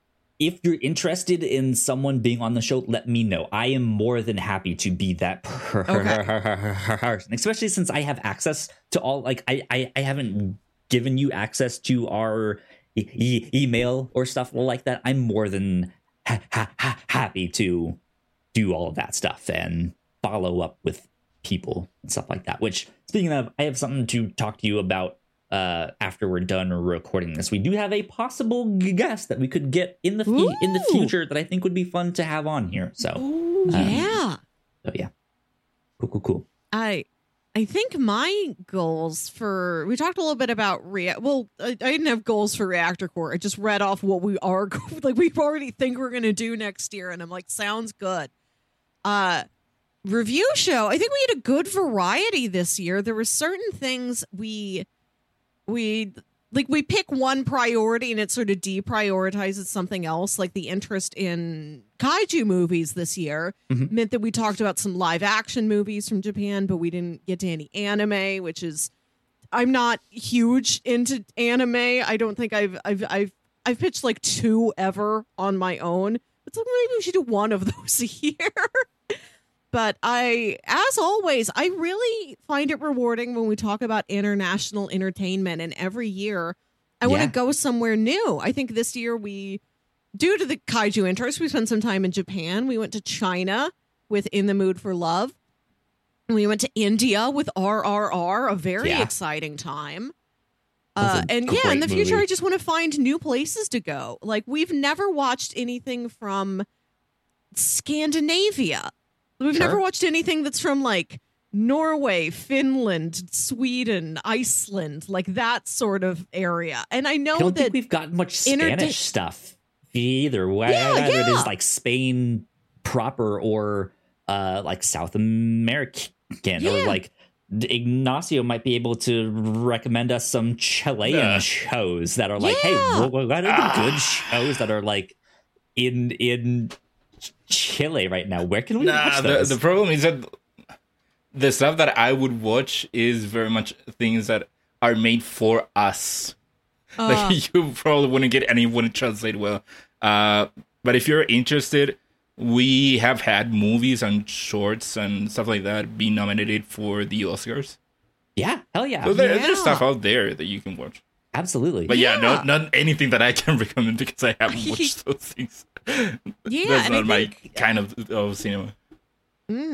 It's just looking at foreign movies. I think movies are a good place to start. It might be easier to get something from a variety of countries that's easily accessible, like in movie form more than TV form. Yeah, just go to different parts of the world. Or like, the only thing we've ever watched from France was The Forest way back in 2018. Like, there's so much more France has to offer. They have a We've rich watched like history The Godfather, in film and stuff like that. Yeah, we've never watched anything directly from Italy. We've watched like the Godfather series and an Italian American creation that takes place a lot in Italy. But I'd like to watch like a direct Italian film at some point. Yeah, that's always fun. I like that a lot, and that they tend to perform very well for us on like YouTube and stuff like that. They always tend to do very, very good numbers compared to everything else, which is cool to see. And I'm still so surprised when it's just like, man, this is doing numbers. And it's not necessarily numbers in terms of YouTube as a whole, but for us specifically, it's just like, people are actually kind of looking for this content, and it's not out there, which is neat. Yeah, I think it is something that I am happy happens to us. I'm happy we do have that out there. I just don't know if there's like a lot of crossover. Like if we had an audience member from India who was like, oh, cool, you guys talked about RRR. They're like, I'll wait until you do something else from India. So it's like, all right, we'll get that viewership one more time next year.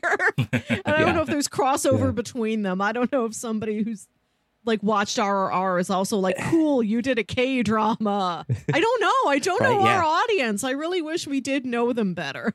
Well, speaking of that, do you mind if I go into some stats and stuff? I like that we the do stats. So you alone hold the stats. I don't know anything that I can't get just from looking at our YouTube page. Yeah, so I always kind of hide the stats, not in a like malicious way of like, Melissa will never know how many YouTube subscribers we have. Yeah, turns out he owes us a lot of money. But he's like, hiding that from us. I'm always like, I don't want numbers to be a thing that we chase. Right. I just want us to enjoy what we do and what we make. And who cares if only 5 people watch that podcast? As long as we had fun, I think that's what matters. Right. Yeah. but each year on our anniversary retrospectives, I like to kind of look at some of these numbers and just see some of the things that is like, this is interesting. Like, look at this number here. So I'll start with YouTube. Currently, we have 586 subscribers on YouTube. Yeah. We've gotten 13 What's the in growth the last... from the year? So from the year, let me go into our analytics page. Because I still remember when we tried to do the push for 100. Yes, yeah.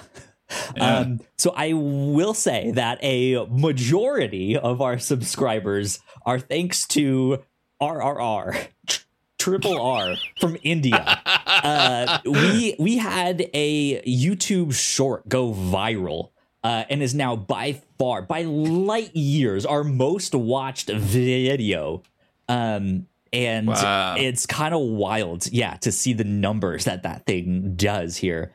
Let me see if I can find subscribers for the year. Let me see. Overview. I'm going to look up the actual number of views that short had. Because I feel like you should use the term viral only when like the local news knows I'll get there in a sec here. I'll get there in a sec. Will you get to the numbers of how many views they got?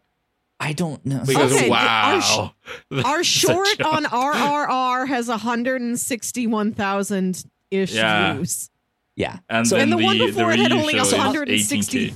I was gonna get there. Yeah, so I don't know how many subscribers we gained this year, but if I'm looking at our videos by view count, and I'll pull this up on screen so you guys can, so all you watching on YouTube can see our most watched video. Yeah, by far, RRR is such a fun movie. #shorts. Because we get views on the 20s, and then 1899 got 278, and then it's 29, 5, 12, 3. Right, yeah.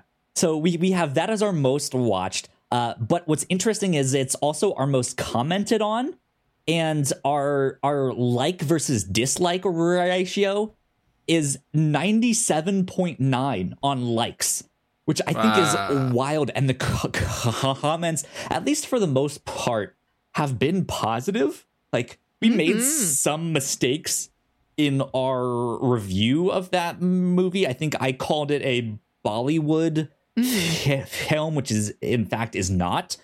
I did not know that. I did not know that there are multiple different names for each like sector of India.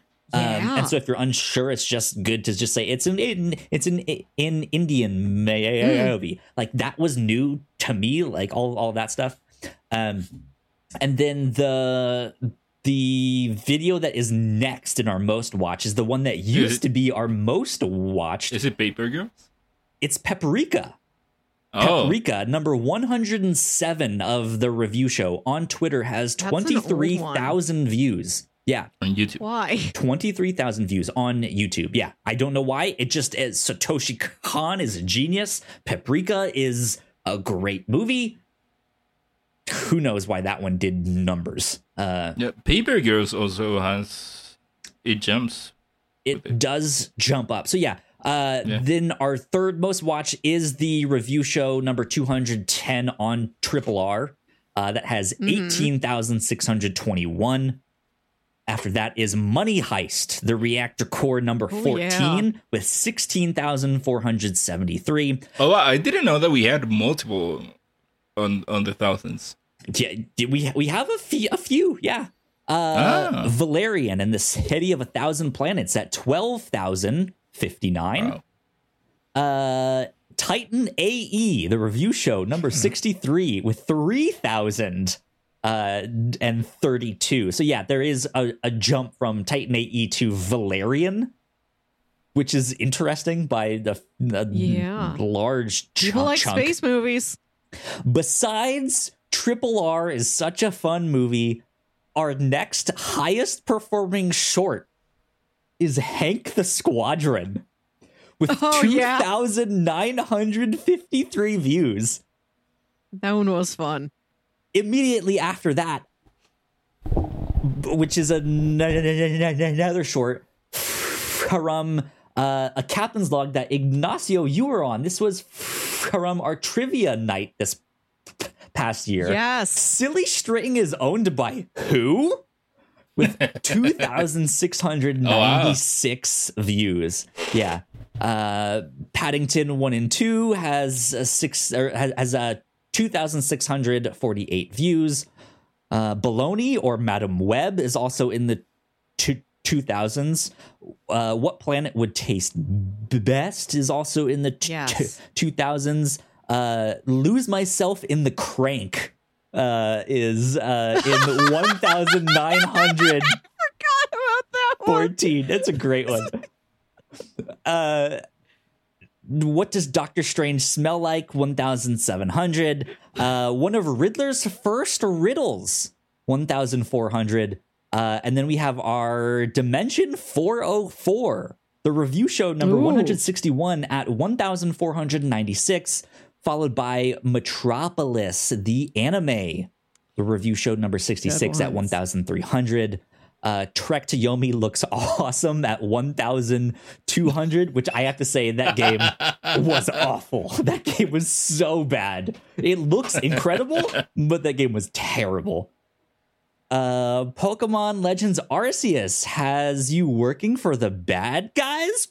Question mark. We have some of that stuff. Thunderbolts using Mysterio's projection tech, 1,100. And that is our last in the 1,000 stuff. There's one that I want to give a shout out. It isn't on the thousands, but it is 350 views, which is already higher than the normal. Ignacio's busted Yu-Gi-Oh cards. Yeah, right? Just me showing my Yu-Gi-Oh cards. And us being like, why don't you have covers for these? What are you doing? It's just Alan suffering. It is. That was a good one. Yeah. So we have, like, we've had YouTube shorts perform pretty well for us. Unfortunately, from what I understand, is they are now no longer pushing them as hard as they did. So some of our more recent ones have not done as well. They're just kind of normal, which is why I stopped posting on TikTok. So that is something I did this year. I stopped posting on our TikTok because I think we also started this year. We did start this year. But what was interesting to me is that we always capped out at around the exact same number on TikTok, except for one, our short on Thor Love and Thunder. No, Thor Goddess of Thunder. When Melissa, you and I read those comics, the one I did for that did well on TikTok, or at least well for us on TikTok with like 1,000 something views, right? But that was it. That was our highest performing one. The rest of them like maxed out at like 250 views. Wow. And that was it. And it was consistent with that, like around 250. That's where it stopped. And so after a bit, I was just like, well, if I'm always just going to get the same thing with this, like, what's the point? Like, I feel like this is artificial. Whereas I think that you should at least take the top 10 shorts that we had on YouTube and just post them on put them on there, TikTok and see what happens. Yeah, that's not just a bad just see what happens. Yeah. Maybe something comes out of them it, are probably already on there. Jesus. But that is the thing of like, but the RRR one isn't there, right? I don't think so. I'm not sure. But for example, what we would get like 250 on TikTok sometimes would be 12 on YouTube. Yeah. Sometimes would be 1,000 on YouTube. So it's just like, I don't like, obviously YouTube is pushing this with their algorithm to certain audiences more so than TikTok is. Which was interesting for me to like see those numbers on the back end there. By the way, do we have an Instagram page? No. Yeah, because I wanted to see if you put those shorts on TikTok and I don't know, Instagram, Facebook, whatever. How they would do. I'll mention Instagram stuff in a little bit here, I think, but so those numbers are really, really cool to go look at, and I'll do all of that stuff. Let me look at our podcast analytics. So we don't have all the coolest numbers. We 69, don't have 420. Hey, there you go. We don't have the full access to the analytics on our Simplecast page, which is the hosting we use for our podcast, because we've been grandfathered in to an older plan, which means we are paying a cheaper price than most people. So overview of our stuff on Simplecast. We have 31,751 all-time downloads. Pretty good. 9 downloads today, 53 in the last week, 269 in the previous 7 days. Somehow we had a big spike on something. I'm not sure. 40 unique listeners in the past 7 days, which is cool. That means 40 new people checked out our podcasts. Who knows how much they listened to these shows, but they at least checked it out.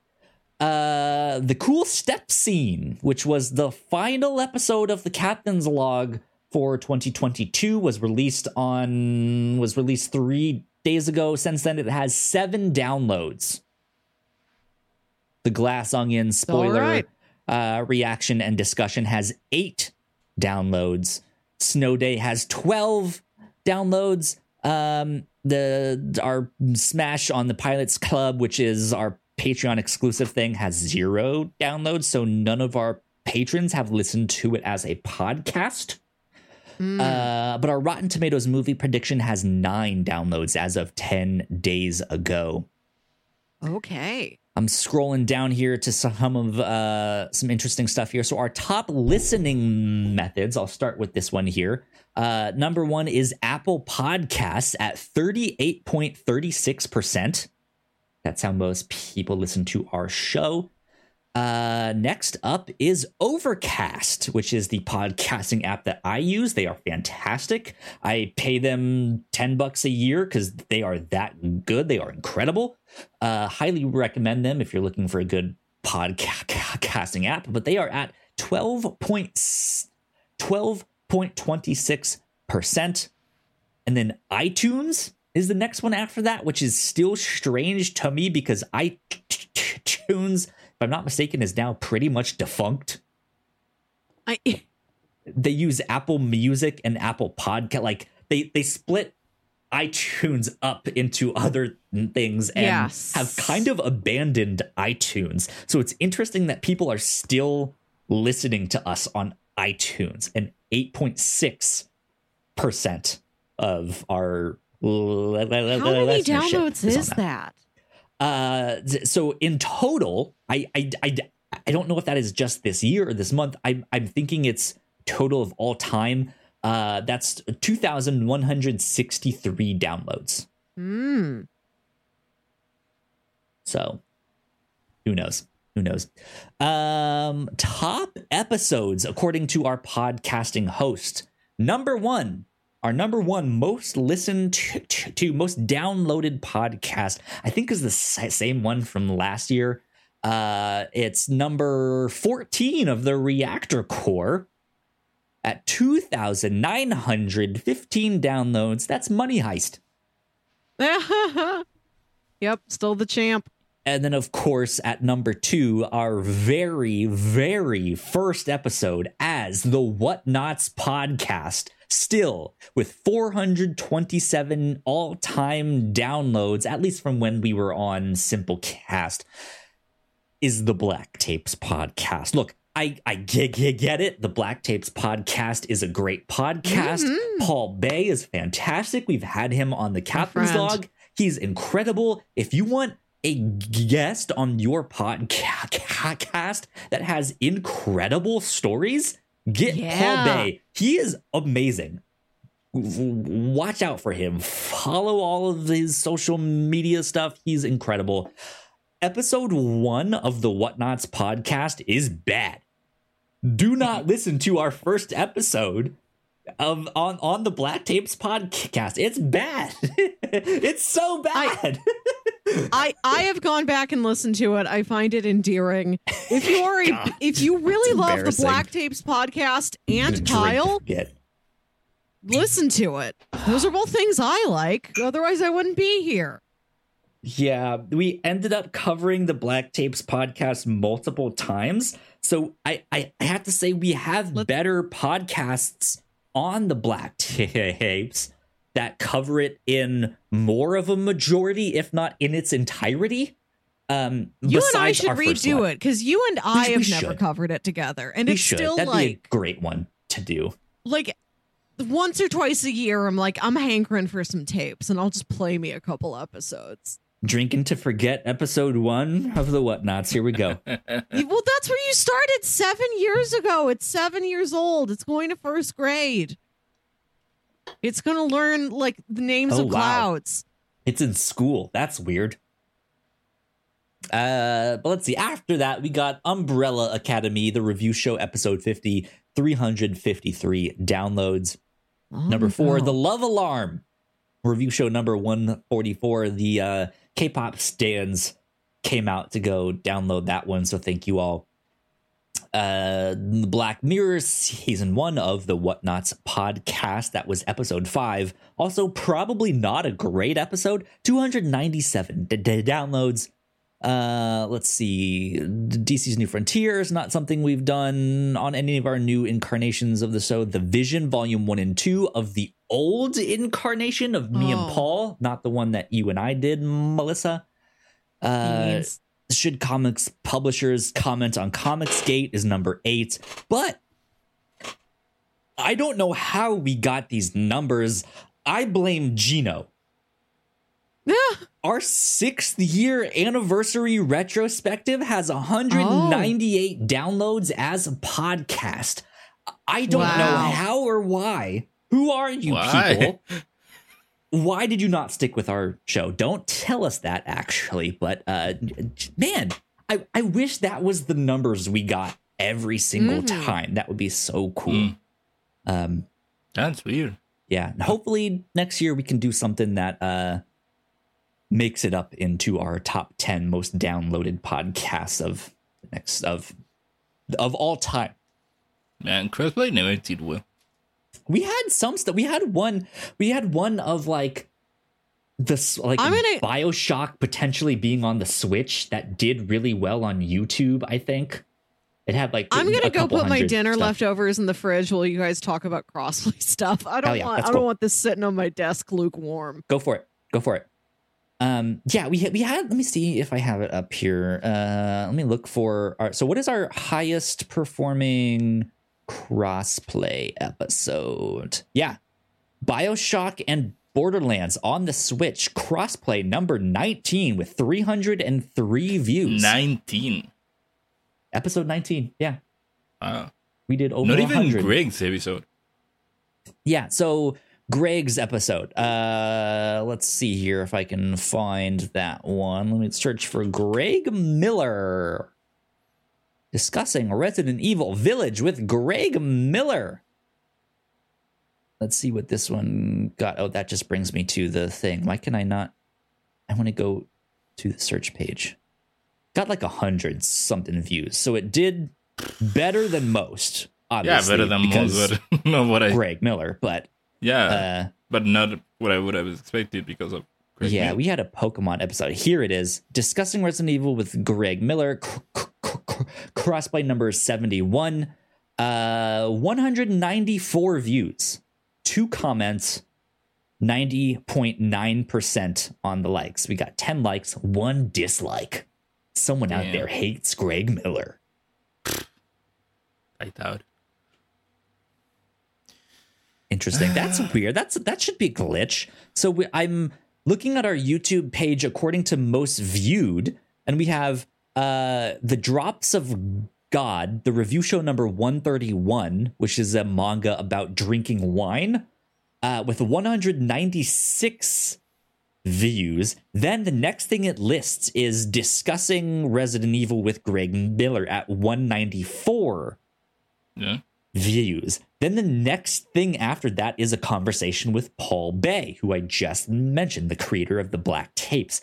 That was the Captain's Log number 141 with 196 views. It should be above Greg Miller, but it's listed below it. That's strange. I don't understand. I don't understand. But yeah, I mean, generally speaking, we don't do numbers. We do 10, 12, 15 on a good day, right? And I'm okay with that. I really don't care. Would I like our numbers to be more? Yes. Because in the long run, that ups our chances of people supporting us on Patreon, right? And stuff like that. But well. You know what has to be done? You have to do more Indian films. Yeah, we have to do more Indian films. We have to. I have to not have a stutter. I have to be better at hosting, not do my ums and ers and uhs and. Nah, but I don't think that's most of the reason. I don't know. It says that we are small and we are small. I am a no one, right? Yeah, we are no one. Nobody. Yeah. But I don't know. I think that despite me, every now and then I get to be the man, that was me. I have a speech impediment. I know that holds us back from doing bigger numbers. I remember seeing one review on iTunes. We got a 1-star review on iTunes because of my stutter. And I take that back. It was not because of my stutter. It was because the person that reviewed us is an ignorant fuck. Let's be honest. They thought that I was doing a bit, that I was doing some kind of cartoony bit, like some Scooby-Doo, gosh, I don't know. And it's just you're a fucking idiot if that's what you think. It sucks that we now have this 1-star review. So please go rate and review us on iTunes. Give us 5 stars if you have nice things to say. I can understand if maybe you've never encountered a stutter in real life, but you listen for half an hour, you pick up on what it is. You can figure out this is not a bit. Exactly, it's not a bit. That stuff really sucks. And I know that holds us back, but I also never want to let that stop us and stop me, right, from having fun and just making podcasts. And like I said, at the end of the day, I want us to have fun. I want us to enjoy what we do here. And there are good days and bad days. There are some days where I just cannot speak. And I just get stuck on a word and I cannot say what it is. And there are some days where it's not really an issue. I don't know. It's a interesting thing because I also listen to most of my podcasts on 1.8 speed. 1.8? Yeah. That's too many. And I have to give another round of applause to Overcast, the podcast app that I use, because I genuinely like how the podcast sounds sped up on their app. I've gone to YouTube to speed up videos to be this is a long video. I don't really want to sit here for an hour and a half and listen to all of this. Let me speed it up, right? And it sounds terrible. It sounds like Alvin and the Chipmunks, and it sounds bad. And something that Overcast does in the app, I'm not sure. I don't know how. It sounds normal. Yes, they are talking faster, but it's not pitched up, if that makes sense. And so, that is also the only explanation that I've got for my stutter, is that my brain moves faster than my mouth can move here. So hearing people talk at that speed I'm right there with them. I'm like, yep, I understand it all. Like it's good. Like this seems normal. And I get excited. I talk fast and all that stuff. And I think I should be slowing down and talking more at a pace like this, even when I am excited for something. NPR. Right? This is NPR. Welcome to the Whatnot 7th anniversary retrospective. My name is Kyle Springer, and joining me tonight is Melissa Wilkinson. Melissa, how are you tonight? I'm here to promote my new novel. Right. And Ignacio Rojas joining us all the way in the field from Chile. Right? Yes, Kyle. We have a good match over here. It's 17-0. The batter is coming up to the plate, and it's a swing and a miss. Now to you, Kyle. Cricket. I was thinking more of baseball. I wanted to go golf. And then when I was thinking about what to say, it just went to baseball. Yeah, but like that's an interesting thing about me is that like when it's sped up, that seems normal to me. Mm-hmm. Whereas when I put it back down to what the normal speed should be, I'm like, oh my God, you guys talk so slow. Hurry up. Like, what are you doing? But yeah, I don't know. I enjoy what I do here. I did not think that I would be podcasting for 7 years straight. Mm-hmm. There has only ever been like one other podcaster that I know of that has struggled with a stutter, with a speech impediment. And even then, I don't remember their name. I know it was one of the previous hosts of Spawn on Me with Khalif Adams. I don't remember which one it was. But he was on that show. I happen to have on a Spawn on Me shirt right now. That's what that stands SOM, for. Spawn on Me. I wear that all the time. I don't know what it means. When I read it, I just think of Son of Man, that one Phil Collins song from the Tarzan soundtrack. Son of Man. Sonic on matzo motorcycle. On motorcycle. Right? Yeah. So I'm happy with what we do here. I think despite not having numbers, I enjoy it. I have fun. Yeah, it is fun. It has truly been a lighthouse. I've talked about it before, how when everything shut down in 2020, this was the one part of my life that was able to stay exactly the same. Yep. You know, give me some structure, give me some purpose.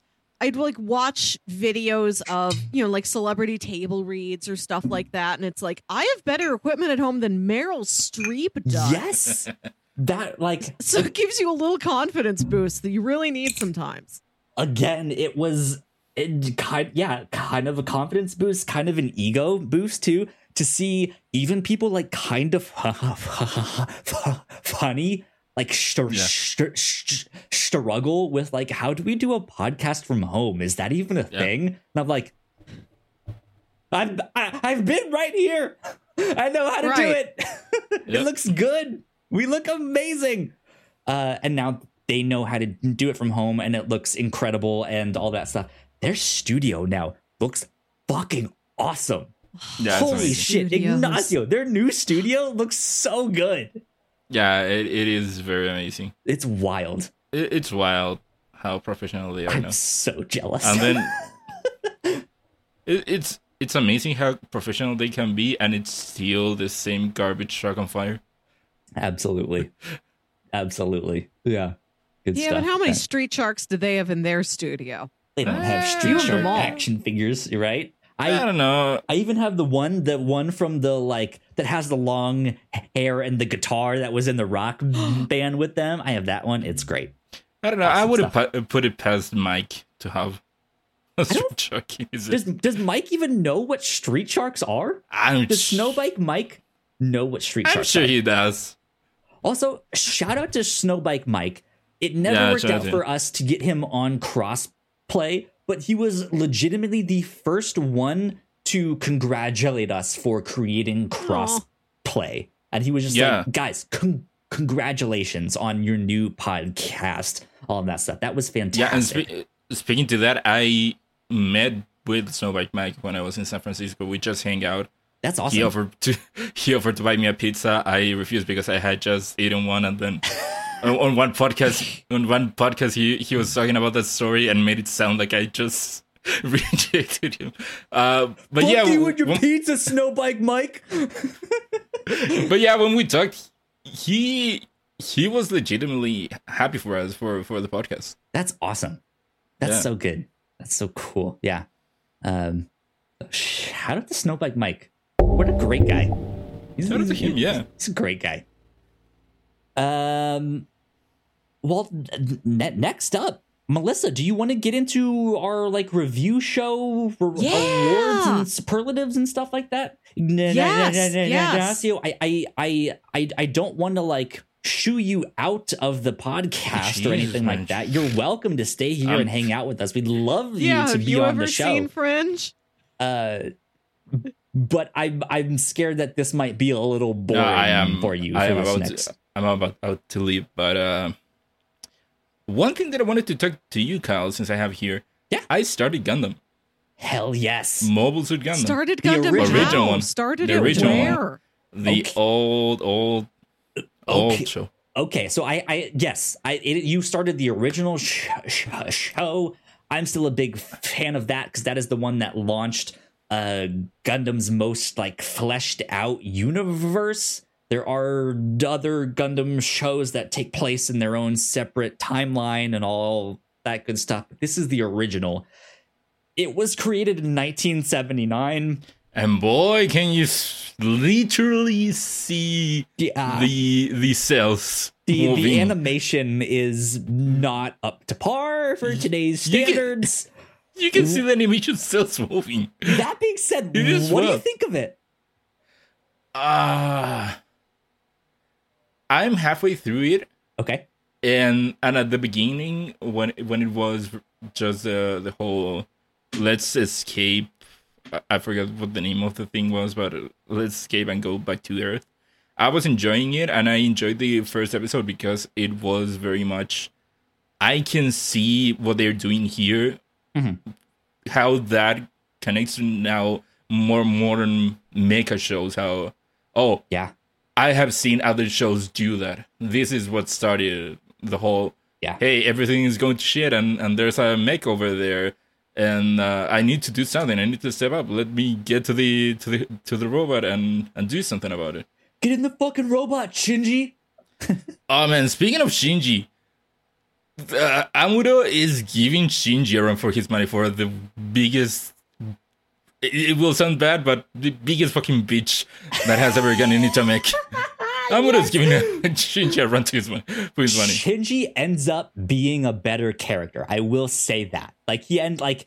Shinji's whole thing is that, he's a kid. All of this giant war, robots, aliens, who knows what is just is messing with him psychologically, and he's just I don't know if this is the right thing to do. I think my dad hates me. I'm not old enough to have a girlfriend. Oh my God, everyone hates me. I'm gonna leave without telling anyone. I'm not gonna come back. I'm gonna leave again. I'm gonna come back. Right. I'm gonna leave again. That is the one note of Shinji.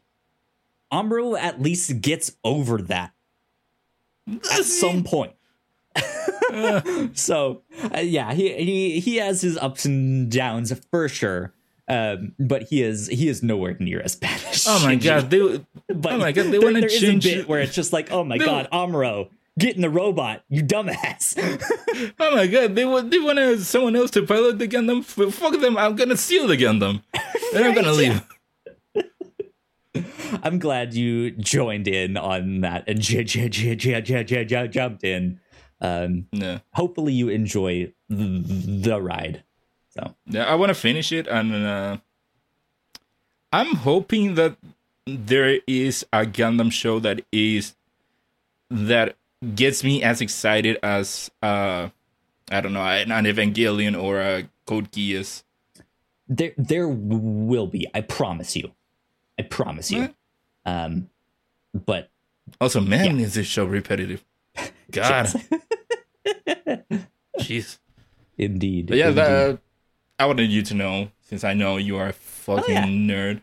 And you fucking love Gundam so much. My parents got me a new Gundam model kit for my birthday. I still have yet to build it. It's sitting right over here on the side on the floor. I have to start making that one, but it's one of the hardest ones that I've ever made.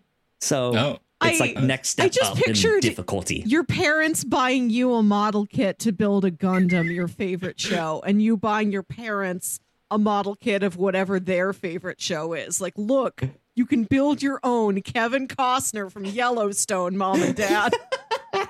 It's your Yellowstone model kit. Master grade Kevin Costner.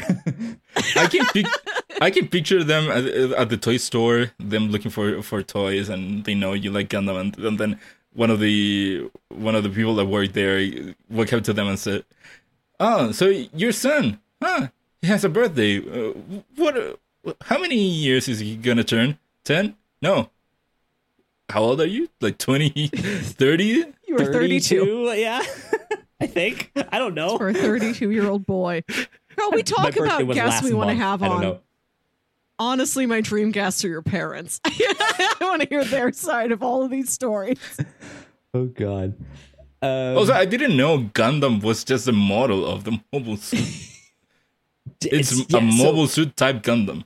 Yes, mobile suits are on both sides of the war. Yeah. It just means this humanoid robot, but a Gundam specifically is made out of Gundanium alloy. It started with the Earth forces against the Xeon forces.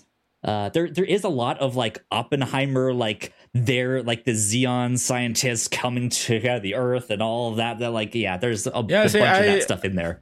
That's really neat. I wish that the show would get into that. What I'm watching right now. Yeah, the original does not as much.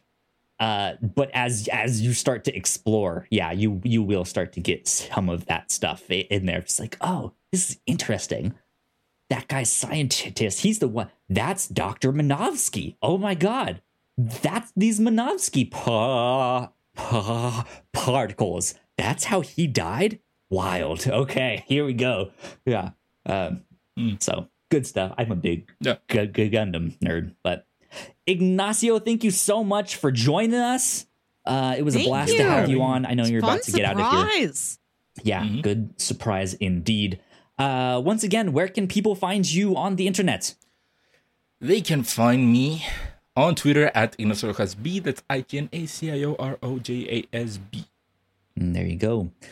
Thank you so much. I hope we see much more of you in 2023. You're always welcome back here. Yeah. We'll see. He's like, I don't know if I like Kyle all that much here, but I don't know about this Kyle fella. Do you want me to send you the? I'm guessing you want the recording, right? Yes, please. If you can send that to me, that would be great. I appreciate it. Same place as usual. Sounds good. Thank you, man. Okay. See you. Nice. Happy holidays. Bye, Melissa. Bye, Carl. Bye. Happy holidays. See ya. Bye. Okay. Here we are. Melissa, it's back. You and me. Let's get into our review show, superlatives, awards, all that good stuff. Let's dive right in. Melissa, I will throw it your way. I'm going to start by reading everything we covered on the review show this year. We kicked off the year with the entire Matrix franchise, including the, at that time, brand new Matrix Resurrections and the Animatrix. We then watched The Power of the Dog, Landscapers, good movie. Our first ongoing monthly series, which was just 2 months. We read the entire manga Knights of Sidonia. We watched In the Mood for Love and The Incredible Jessica James. The only audio drama we got in this year was we listened to season 1 of Brimstone Valley Mall. We read Batman Court of Owls in anticipation of The Batman. We watched Black Swan. We watched the original 1954 Godzilla. We did another sitcom trade where you gave me 3 episodes of Community and I gave you 3 episodes of Arrested Development. Yeah. For big episode 200 of the review show, we watched Review with Forrest McNeil. We read the first 2 volumes of the Thor Goddess of Thunder run. Our next ongoing monthly series was Fringe, all 5 seasons of Fringe, the most of anything we've covered to date. Not only is it 5 seasons, each, like the first couple seasons are in that like 22 episode range of like hour-long episodes. So we spent a lot of time there this year. Of course. We watched the first 2 Deadpool movies. To celebrate your move to Oklahoma City, we watched Twister. Which a sequel just got announced to what? That Twisters. If I'm not mistaken, I forget the guy just that's like directing Aliens. It. Right, yeah. Just like Aliens. Twisters. Oh my gosh. No Bill Paxton around. I'm happy and I'm sad. Right. The next thing we covered was the first 2 volumes of East of West. Then we watched season 1 of Our Flag Means Death. Great We show. read the first 5 volumes of the manga That Time I Got Reincarnated as a Slime. Mm-hmm. I got you to watch the HBO miniseries Angels in America. Mm-hmm. Then the oft talked about RRR. We watched the first 2 National Treasure movies. We watched Destroy All Monsters. We read all of the Starfire comics run, which is very interesting. Mm-hmm. We watched The $1 Billion Code, a limited Netflix series. For the episode we recorded live in person for the very first time. 217. The Muppet Movie, a classic road trip movie. We then watched The Gray Man, a movie I remember nothing about anymore. Then we watched all of The After Party. For Shame Timber, yours was the Godfather trilogy, and mine was Titanic. Mm-hmm. We read the first 2 volumes of the Did you hear that James Cameron is also about to put out a documentary on if they could have survived on that door?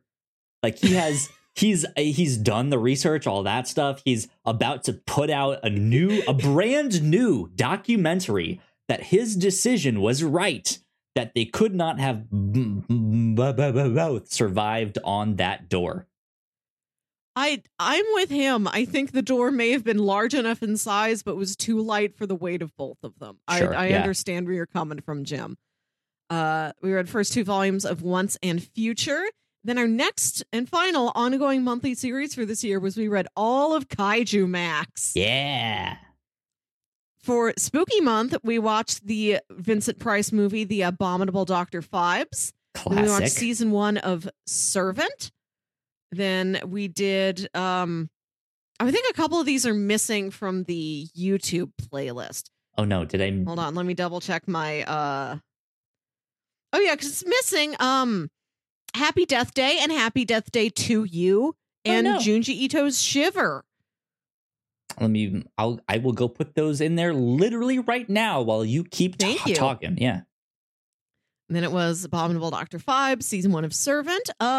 A selection of Twilight Zone episodes. Each of us picked 3 Twilight Zone episodes to talk about. Kind of like the structure we do for the sitcom trades. Right. And then we watched Megamind. We read the first 2 volumes of the comic Die. We finished Kaiju Max, and then for the holidays, we watched The Muppets Christmas Carol. You were brave enough to return to the world of Muppets. Yep. And our final episode of the year, just to celebrate winter, the concept, we watched Snow Day. Good stuff. Good stuff indeed. We have we did, I think, have a good variety of stuff. We had some ups, we had some downs, we had some lefts and rights, some surprises that I think ended up being like, whoa, this was incredible. I was not expecting it to be that good, or so on and so forth. I think we had a good year. Yeah. I really did enjoy all the time we spent with Fringe. That was definitely worth the time investment. It was a show I had started when it came out, and I dropped it just because I got busy with college. Same story that happened to a bunch of TV shows around that time. Yeah. And I found it so rewarding to see how that thing ended. Yes. I just updated updated that playlist. The Happy Death Day and Shiver are now in the playlist. It might be out of order because I added them just now, but they're in there. They are all in there. Yeah, that was also a goal of this year, is to like, someone had requested that we keep our like playlist of each podcast on YouTube up to date. And I think, except for those two that I missed, I think that's I looks think I did a good job. I think I hit most of them on there. If I did miss something, let me know. That's fine. I can add that in there. I'm refreshing it. I see Happy Death Day, but I don't see Shiver. Give it a sec. It might need another thing, because I definitely did. Speaking of which, I was in a bookstore the other day and I saw a Junji Ito coloring book. Yeah. So all of the haunting imagery we encountered in Shiver is now ours to color. Yep. You can color that like human relative centipede. Or the heads girl that with were holes balloons. Yeah. What color do you want these to be? The choice is yours. God, it's horrifying. What else do you wish you could color? What else? I think Kaiju Max is ripe for a coloring book. You know how on the Captain's Log this past week I asked you if that one thing that you got was the rock lobster, and it was So my girlfriend ended up getting a different gift for her work holiday party.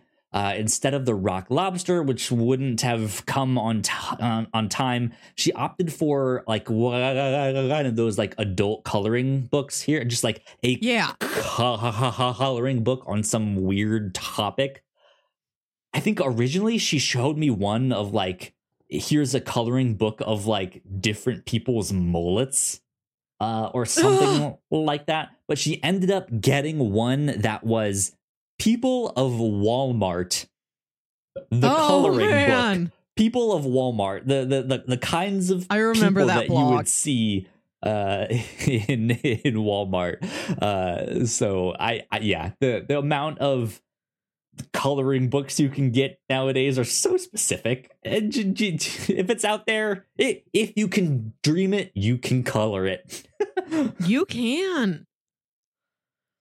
I would say that's one of my biggest surprises this year. One of my favorite things was Shiver.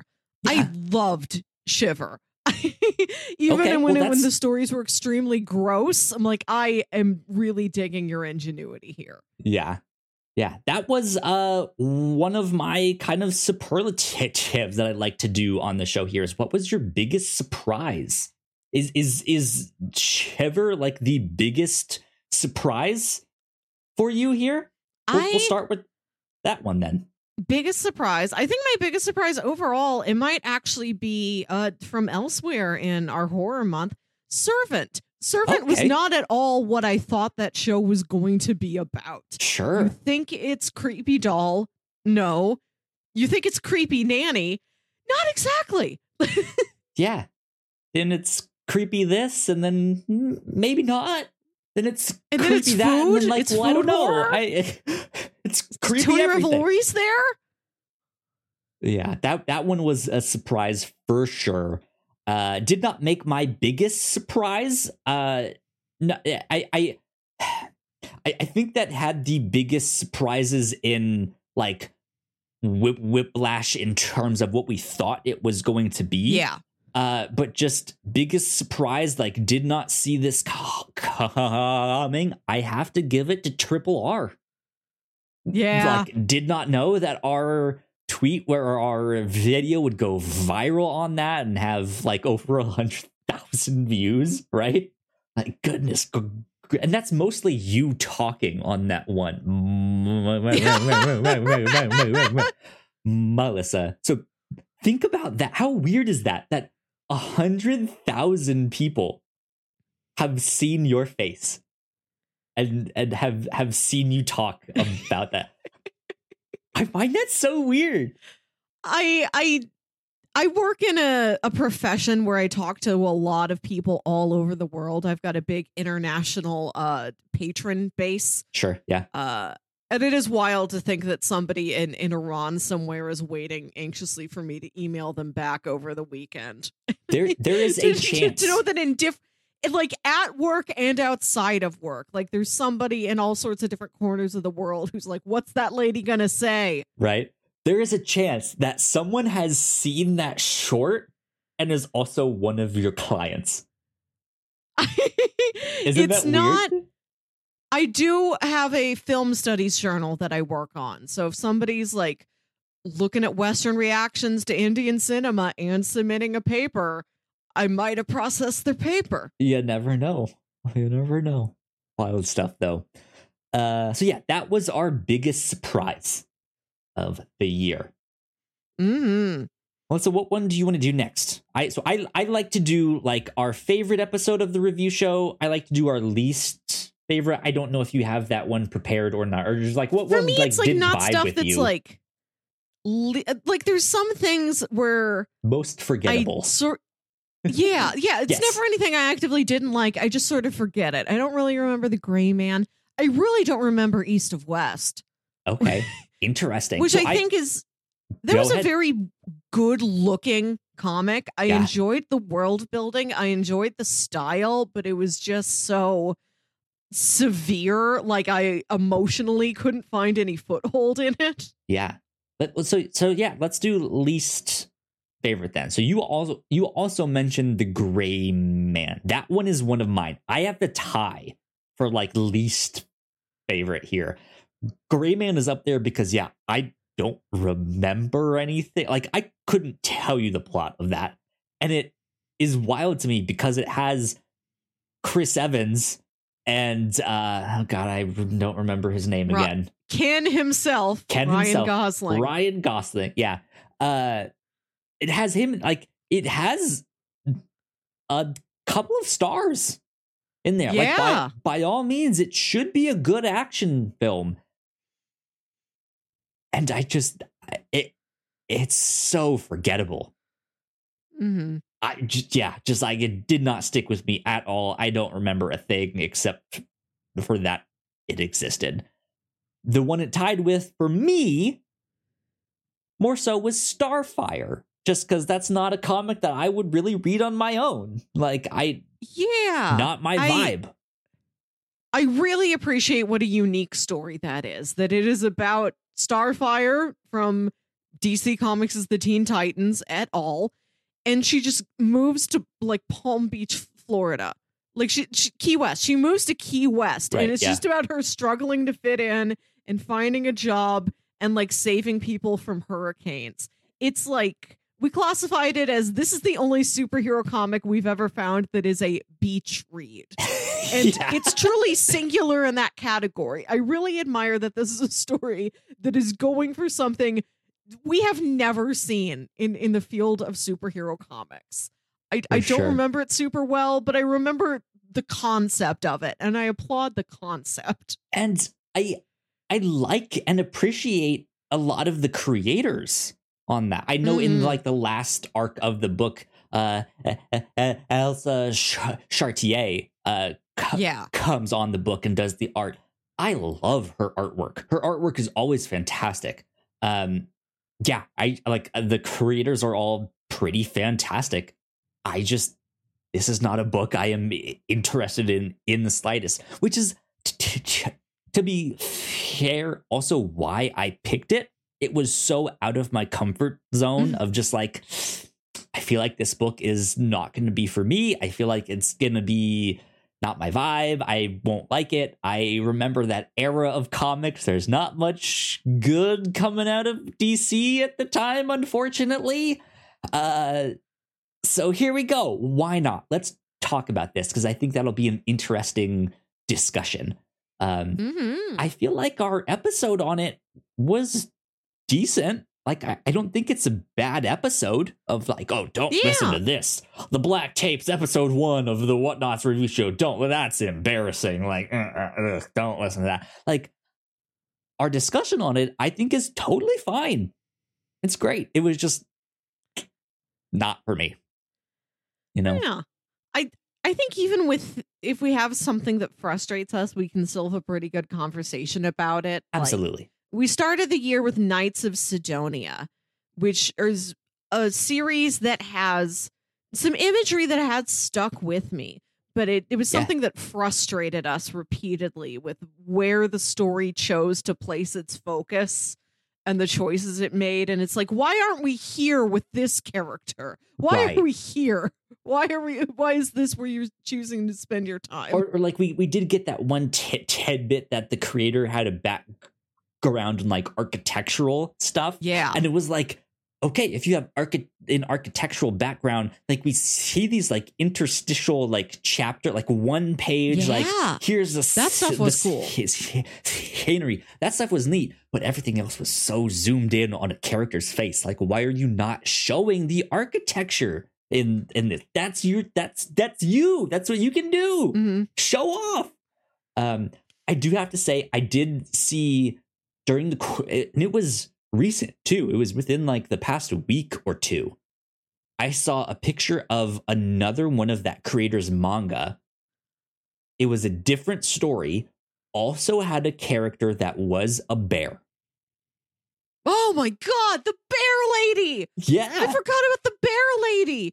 That's one of the wildest things, that there's a woman who's just a bear, and it's not until like practically the end of the story that you know why. It's barely explained. It's barely explained. No pun intended. But like, it just you get an explanation, but they gloss over it so much. It's just like, this is wild. How do we forget about the bear? How do we do? Well, she got written over by other bears this year. We spent 2 more episodes talking Cocaine about Fozzie. Right. Cocaine bear. Like, what if Mama Bear did cocaine, right? I do want to say, looking at the beginning of our year, we did, except for like the monthly ongoing Knights of Sidonia inserted in here, we did 3 episodes in a row that were The Power of the Dog, Landscapers, and In the Mood for Love, which is the most prestigious run we've ever had. It's high class stuff. I feel like Landscapers, yes, for the 2 main actors that are in that. I don't think Landscapers as a show overall necessarily holds up with the rest of them. I loved that one scene. That has to be one of my favorite scenes in something that we watched this year. That scene when they go from like one set to another, it has that like meta layer, and the actors are like, okay, where do you want me to stand? Do you want me here? Right? Yes. And then they just start that next scene. It's just like, this is so cool. Good. But yeah, The Power of the Dog was also a really good one. And then what was the third one you mentioned there? In the Mood for Love. In the Mood for Love. I am going to transition then into my favorite episode of the year, which was In the Mood for Love. I'm happy. That movie is fucking incredible. It's so good. And I'm so glad we watched it this year. Yes. Because of Everything Everywhere All at Once, which they pay homage to in that movie, like heavily. And just like immediately when they went into like starting to pay homage to, I was just like, oh, I know this. I recognize this. Yes. Oh my God, this is amazing. I feel we did cool. the right homework at the right time. Yeah. That was great. That and I had to say that had like In the Mood for Love. Not only was it cool to see paid homage to in Everything Everywhere All at Once, it's a movie that has stuck with me. Like, it's one that I think about. It's one I go back to of just like, these shots are beautiful. It was so like it has that mix of chaos and story and character, and it just, man, there's something just so freaking special about that movie there. It is now one of my favorite movies of all time. It is that good. It is so good.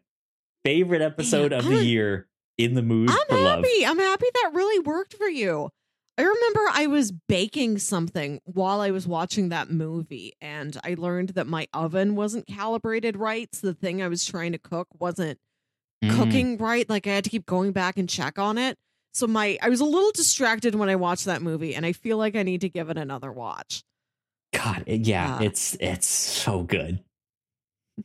I really like The Power of the Dog. I got a lot out of that movie, and we watched that at the beginning of the year before the Oscar nominations came out. And when I saw it had like 11 nominations, it got me interested in the rest of the Oscar race as a whole. So watching Power of the Dog got me to watch so many other really interesting movies this year as part of that Oscar race. Yeah. And now, like, trying to prepare for next year, it's like, no, I want to see or at least be familiar with a lot of these movies before the nominations are announced. So Power of the Dog, that's the origin point for me now. Okay. And being a big Oscars nerd. That one was your favorite of the year? It might have been my favorite for things that were new to me. But that's sometimes a real good one. That was also, I feel, could be up there for biggest surprise. Yeah. Like, was that ending to that movie is so good. And sometimes on the show I will talk about, or I'll bring to the table things that I have seen before that I want to revisit. And one of the most rewarding revisits for me was Review. It was a show I had seen before. Sure. But now, watching it all in the space of a week, I was picking up on so many things I never noticed before when I was just watching it like week to week, or there'd be like a long break between seasons. And I'm like, it's not a plot heavy show. I don't have to rewatch anything. I'll just start it up again. Like, watching it in such a concentrated format gave me an all new appreciation. That's cool. For how well crafted that show is. I'm very happy we returned to that one, and that got to be episode 200. That's awesome. I just had a recent moment with Star Wars Andor. I watched it as it was coming out. That show is fantastic. One of my favorites of this year and of all time. That show is incredible. But I'm rewatching it again right now with my girlfriend. And there was a scene in there where a certain character says something.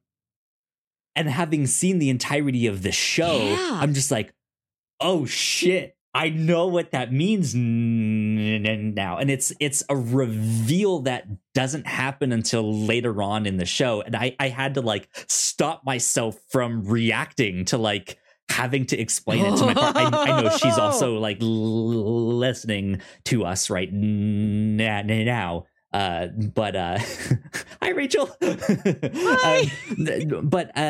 Yeah, like I had to like keep my mouth shut and not say or react to like give her a hint that was it's not necessarily an important scene or important line, but just holy shit, the craft of this show is so well put together that just like they said it before you even realized it. And you don't learn it for another like 3 or 4 episodes. And then you're like, now going back, it's just like, this is chef's kiss. This is so good. So good. Nice. So, well, all right. So we've talked about big surprises, favorites, things that we don't remember very well, which happens every year. I don't think there's ever been anything we've watched in the show that I truly didn't like. It's just things that do not stick with me at all. Like 2 weeks after I encountered it. Rachel, right now, my girlfriend is in the chat and says in all caps, I never get good hints. She's trying to think now about what scene that could have been. Man. Rachel, you have no idea what scene it is. So, good stuff. Continue, Melissa. Let's, do you want to do dream dates or skin boys or like performances? Let's talk about, what were some of your favorite performances from stuff we watched throughout the year? Favorite performances, John Noble in Fringe is a spectacular one. You will hear me mention that one multiple times here on out when talking about favorite performances. But John Noble in particular as Walter Bishop what a great character. He's so endearing. He's lovable, likable. He's weird. He's sinister in the right moments. He's foreboding in the right moments. If you're familiar with him as an actor, you know he is an incredible actor, right? So it's no surprise that like his performance as this character is really good. But man, yeah, there's something special to me about that character of Walter Bishop. Really good. Fringe is a show that has a fairly small, tight cast, then expanded upon because it is a multi-dimensional show. So you will see these characters and then you will see an alternate dimension or an alternate timeline of those characters. Right. So I guess it's big on characters, but it's small on actors. You just see the same couple actors over and over again. Everyone on that show is so well picked and really embodies that role so thoroughly. And I like to see the different challenges they get as the series goes on. I'd like to introduce a special award. We talk about best performance. Most performance definitely goes to Anna Torv. Anna Torv, yeah. Not to say that it isn't the best, but it truly is the most. That is the most acting we've seen anybody do. I really like Anna Torv as an actor a lot. I feel like it's safe to say I have a crush on her. Like I really like her that's real crush material a lot. If I know she's in something immediately, I'm like, let me watch this. What is this? Which is how I discovered Mind Hunter. As I saw her name attached, and I was like, yes, I am in. Thank you, please.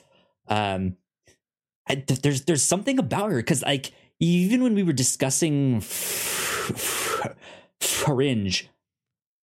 There's something masculine to her character. There's something like there was that when we do that like 1950s episode, we always see her character 40s, the one drinking whiskey and like doing that. Like, she is the wearing the big trench coat, masculine character in that show. There's something butch about her character, but I don't think I would describe Anna Torv as that necessarily. But there's something about her characters because even in Mindhunter, she plays a character that is a lesbian. And like, I don't know. There's just something that I find fascinating about her and what she can do on screen that I really like. So great acting. Great all around in French. We mentioned Landscapers earlier. I think those two lead performances from Olivia Colman and is it David Thewlis? Yes, yeah. He's I some just of the saw tops him of the year. in this Handman too. He's in that too. Oh, excellent. Netflix. Yeah. Good. Yeah, I think those are two really, really strong, very effective performances. Of course, everybody in The Power of the Dog got an Oscar nomination. Another Oscar winner we saw this year, Natalie Portman turning into a bird. Great stuff. Great stuff indeed. We haven't seen anybody else turn into a bird as well as she's ever done it. Number one bird. Yeah. I have to give a shout out to, so this is one of my favorites. It did not make my most favorite of the year, all that stuff, but Our Flag Means Death. Yes, so fun. Fucking love that show. I think the performances all around are incredible. The characters end up being a lot more nuanced than you think. Yes. I think even down to some of the characters that have very, very minor roles. Like I forget the main character's name. Stede Bonnet. Stede Bonnet, his wife. Even in the small bit that we get to see Claudia her, O'Doherty. she's fantastic. Yes, in that.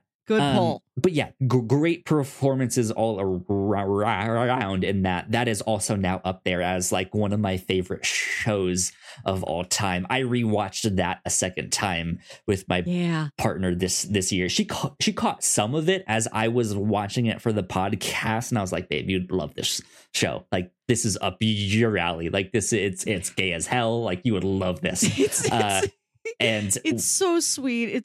It's a real comfort food watch. Yeah, we went back and watched it, and I was like, damn, this show is something special. It's good. Right. It really affects you after you watched it. Like later that day, after I like binged the last couple episodes to finish it, it's like I'm wearing a neckerchief when I leave the house.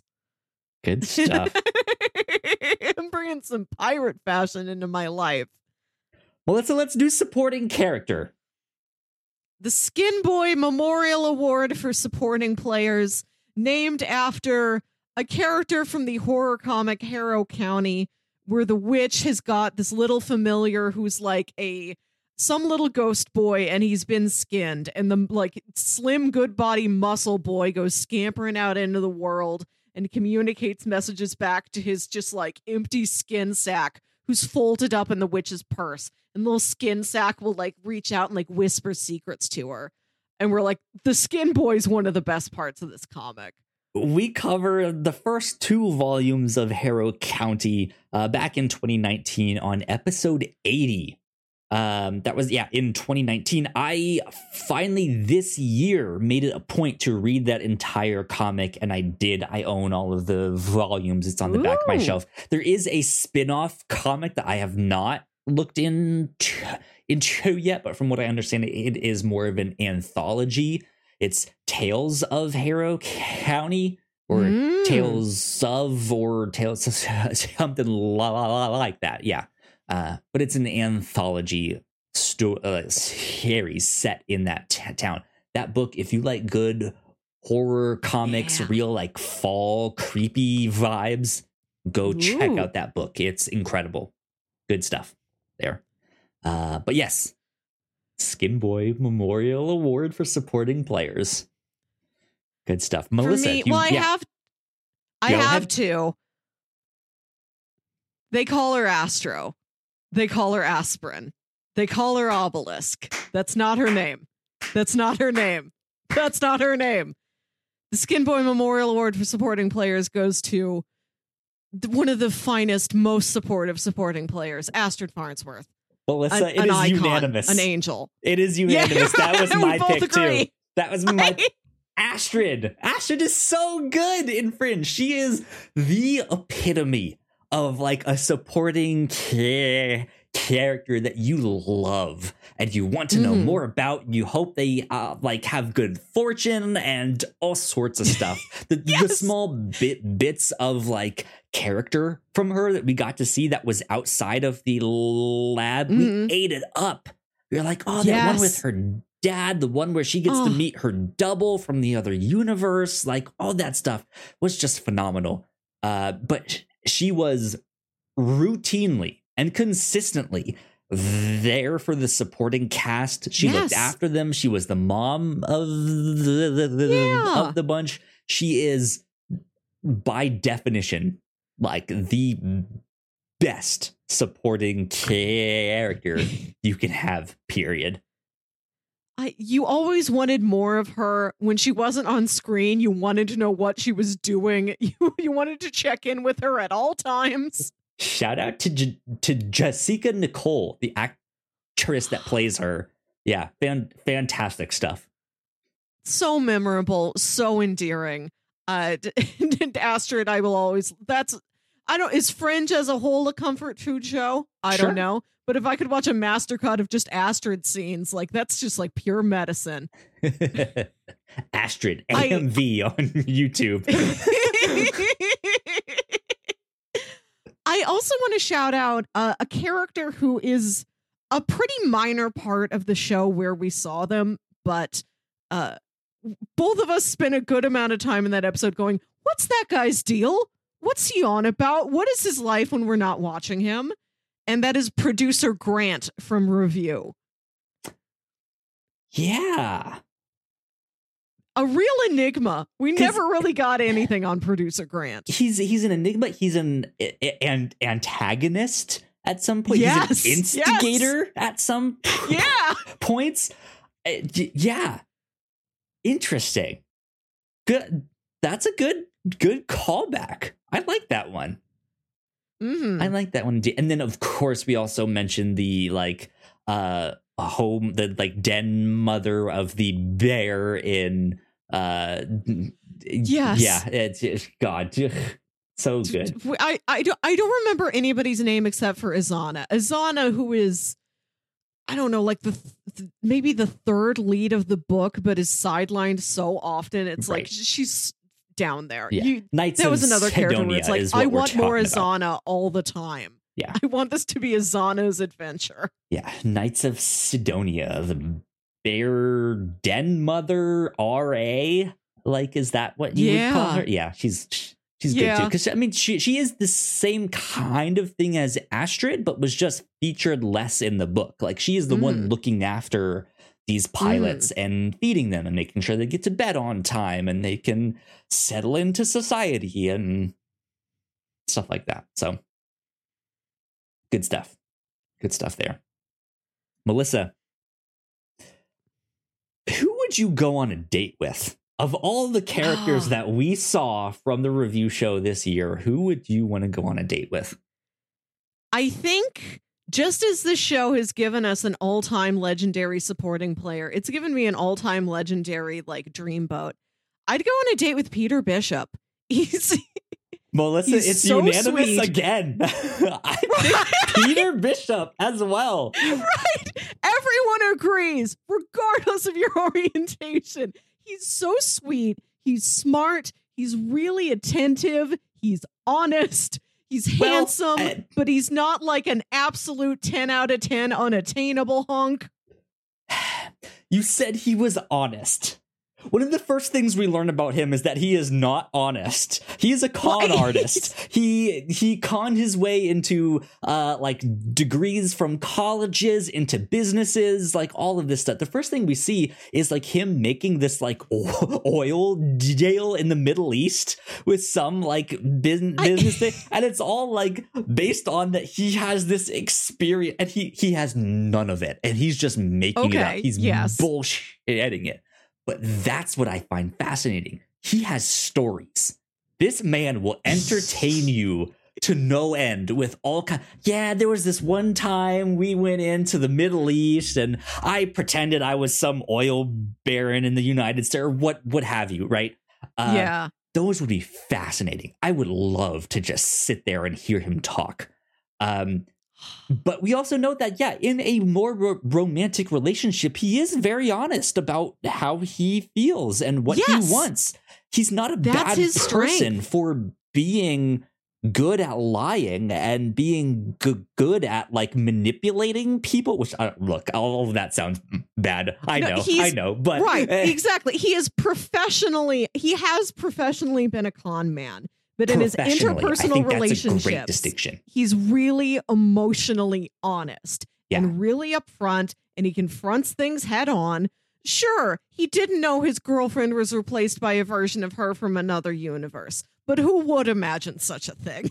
And that said, I also feel like he's very observant. He is the kind of person that will surprise you with a gift or a date that is just how did you know that this is I've never told anyone this. How did you know? And he's like, I have my ways. I know how to find this stuff out. And it's just God damn, he's good. What the fuck? So Peter Bishop would be an ideal date for me. I gotta say that Fringe as a whole has got so many dreamboats in it. Peter, dreamy. Either version of Lincoln Lee, dreamy. Do you remember when you go to the other universe and Faux Livia's dating that guy who's a bug scientist? For the 2 episodes we see that guy, he seems very smart and kind and handsome. Sure. There's just so many. Remember that one episode? What's the actor that plays him? Who, the bug guy? Yeah. Isn't it? I don't know his name. There's another episode where she meets up with one of her old FBI partners, and it's Bella's dad from the Twilight movies, another well-recognized hunk. There's just so many hunks in Fringe, and not the type of hunk you expect. Yeah. And it's really funny too, because even Walter's character has that one woman that did the like MK Ultra experiments with him, the LSD stuff, and she is just absolutely flirting with him nonstop. And it like just like, oh, Walter, you go get her there. Okay. Yeah. Walter. I'll leave you two alone to do some experimenting, if you know what I mean, right? Looking back on Fringe, it's like such an odd show in that it puts all of its energy in this one main romance. You've got Peter and Olivia, and then you kind of also have other Olivias and other Lincoln Lees.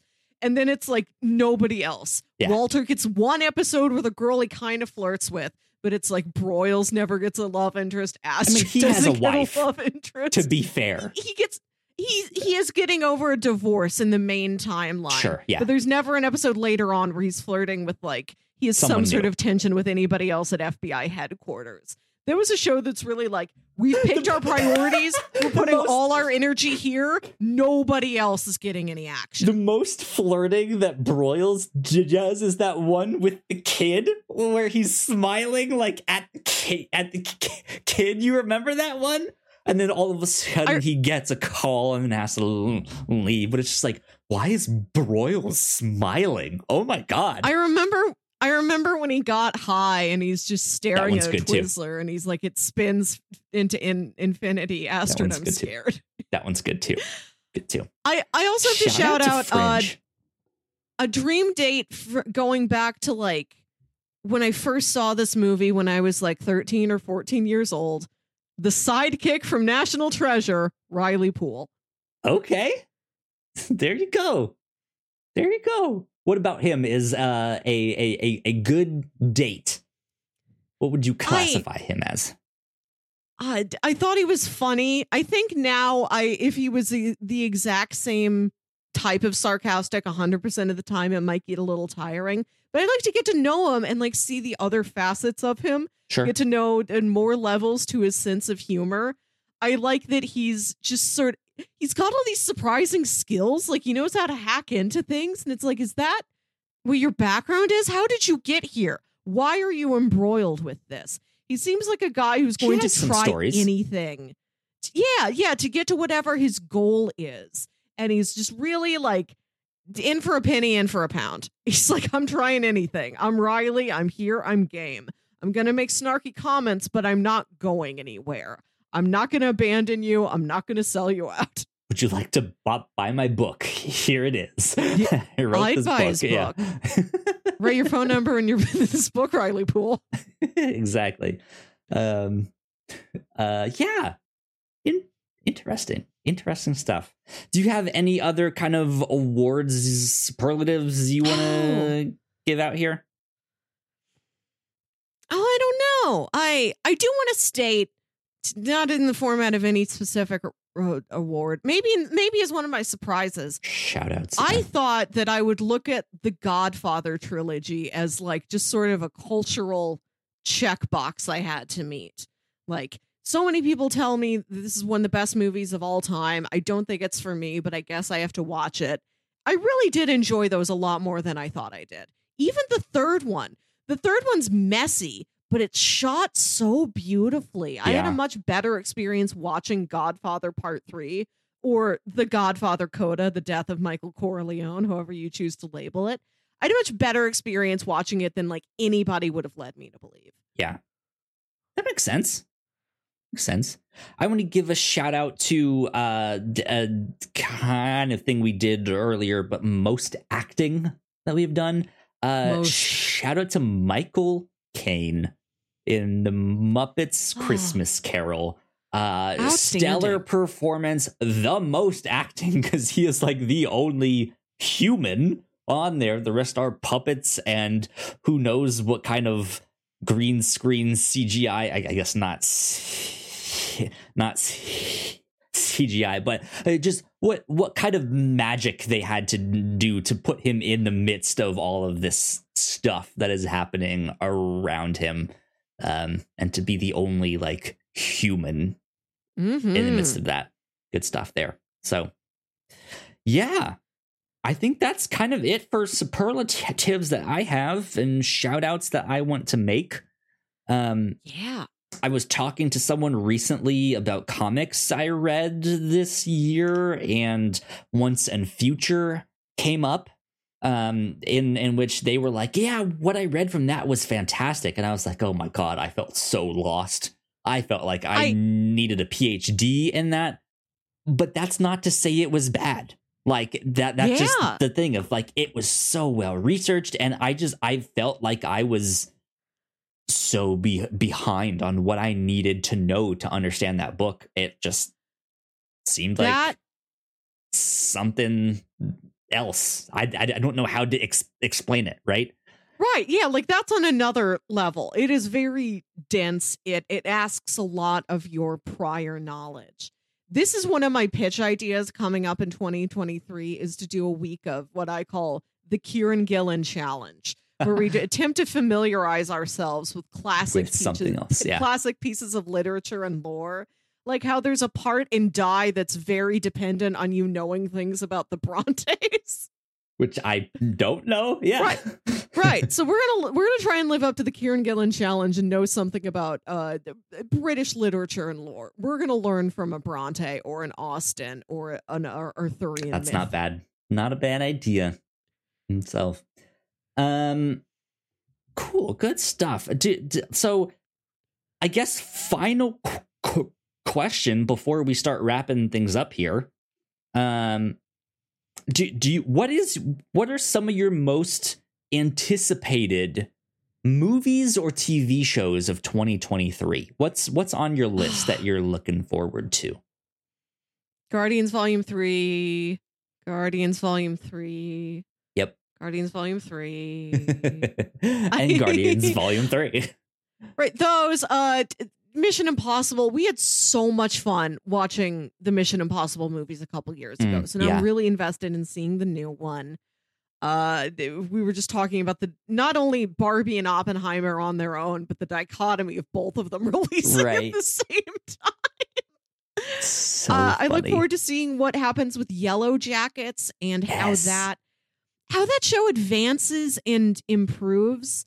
I have to say that while there were a lot of things about that show that I thought were well done, that I found really riveting, it's the one thing that really looked like it was filmed under quarantine, like in all the stuff, like when the 1996 stuff, when the girls were out in the wilderness, I really liked. But some of the like modern day stuff felt kind of hollow or flimsy to me, like when Taisha's running for governor or whatever, but she seems to only spend time conference of like 3 people, right?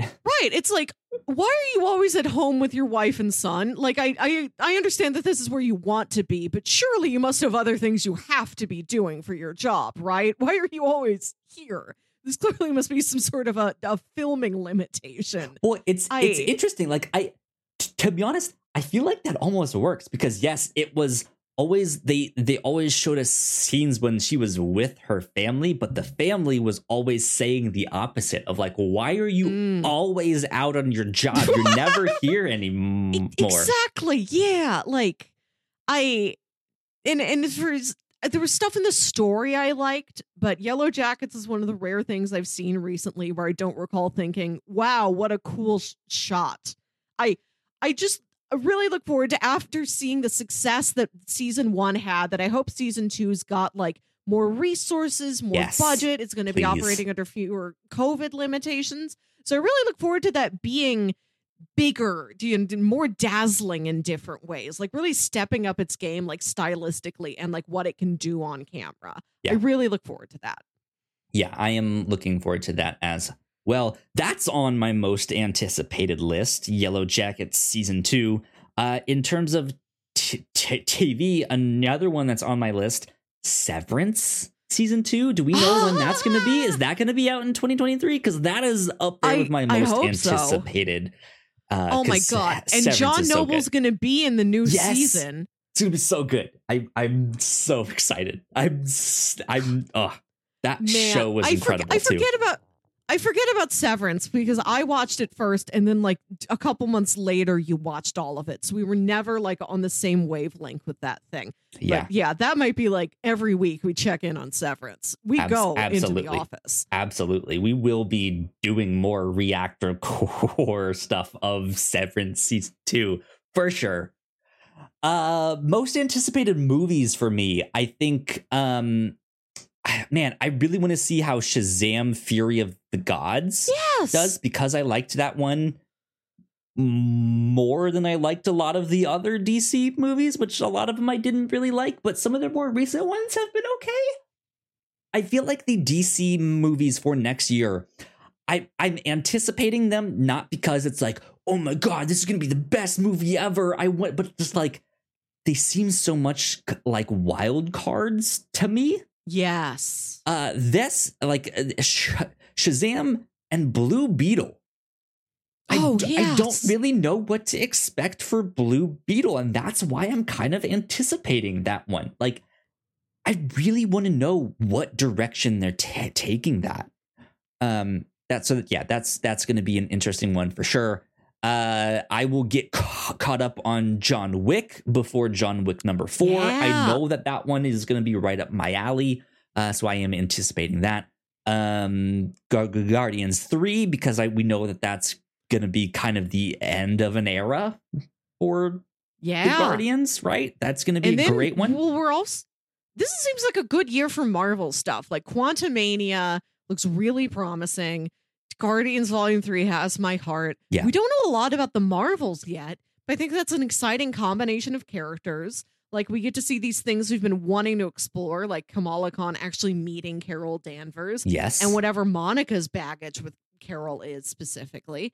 And I really look forward to seeing what Nia DaCosta does as director. She directed that Candyman movie from last year. And I didn't watch it, but I watched like recaps of it and clips from it. And I really dug it stylistically. And I really want to see what she does with playing in the Marvel sandbox. She's also been a guest on Blank Check a couple times, my favorite film podcast. Yeah. So I'm rooting for her. It was nice that I got to be familiar with her in different ways before seeing this big tentpole debut. And then similar to John Wick 4 for me, Fast 10. There's a large portion of the Fast and the Furious movies that I have not seen. So I am excited to get caught back up with that. I know we said we were going to do those, I think, for our end of the month specials on the review show after we get done. Then we would be starting it like, so if we're doing the Good Place, like for first 4 months of the year, then we would be starting Fast and the Furious at the end of May after Fast 10 has already come out, which we can do. But I offered you the chance to like move something around, do like a whole month where every week we just watch 2 or 3 of them in order to have that discussed before the movie comes out. If you just want to switch those, the Good Place and I'm okay with that too. I think that'd make a lot of sense as well. And we just start. We could do January, February, and March. Do Fast 3 movies 9, each month, and then Hobbs and Shaw is optional. The Hobbs and Shaw optional. Yeah, Shaw optional. Okay, so Okay, we're doing this now on the flight. End of January, first 3. The end of February, next 3. End of March, next 3. Then we start Good Place in April. Yeah, I think so. Okay, I am happy with that. I will tell Jack of the news. Okay, cool. So I'm excited for Fast 10. A big one for me would be Spider-Verse 2. I'm really super excited about that one. That one's going to be great. And then, of course, Mission Impossible Dead Reckoning Part 1 is up there for me. That's kind of the ones that are like at the very, very top of my list here. That I'm just like, I need to go watch this. Yeah, and then there's going to be more stuff that we come to learn about. Yeah. Yeah, like I think that like Wes Anderson has a new movie that should be coming out soon, but I don't know what it is. Like, yeah, I'm excited for Knock at the Cabin, for seeing what my boy M. Night has been cooking up lately out in the Philadelphia woods. Yep.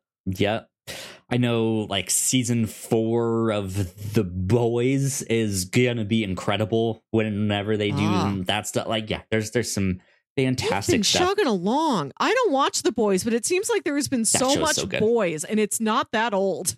Yeah, it's not. They've only done 3 seasons, and then they have a couple spin-offs. They have an animated spin-off that premiered this year, which I still have not seen yet.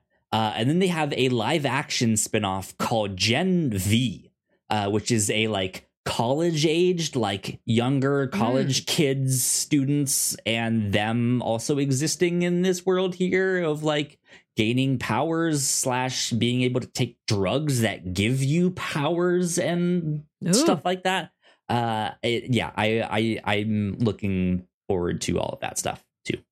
The Last of Us TV show, one of my favorite video games of all time, starts in January.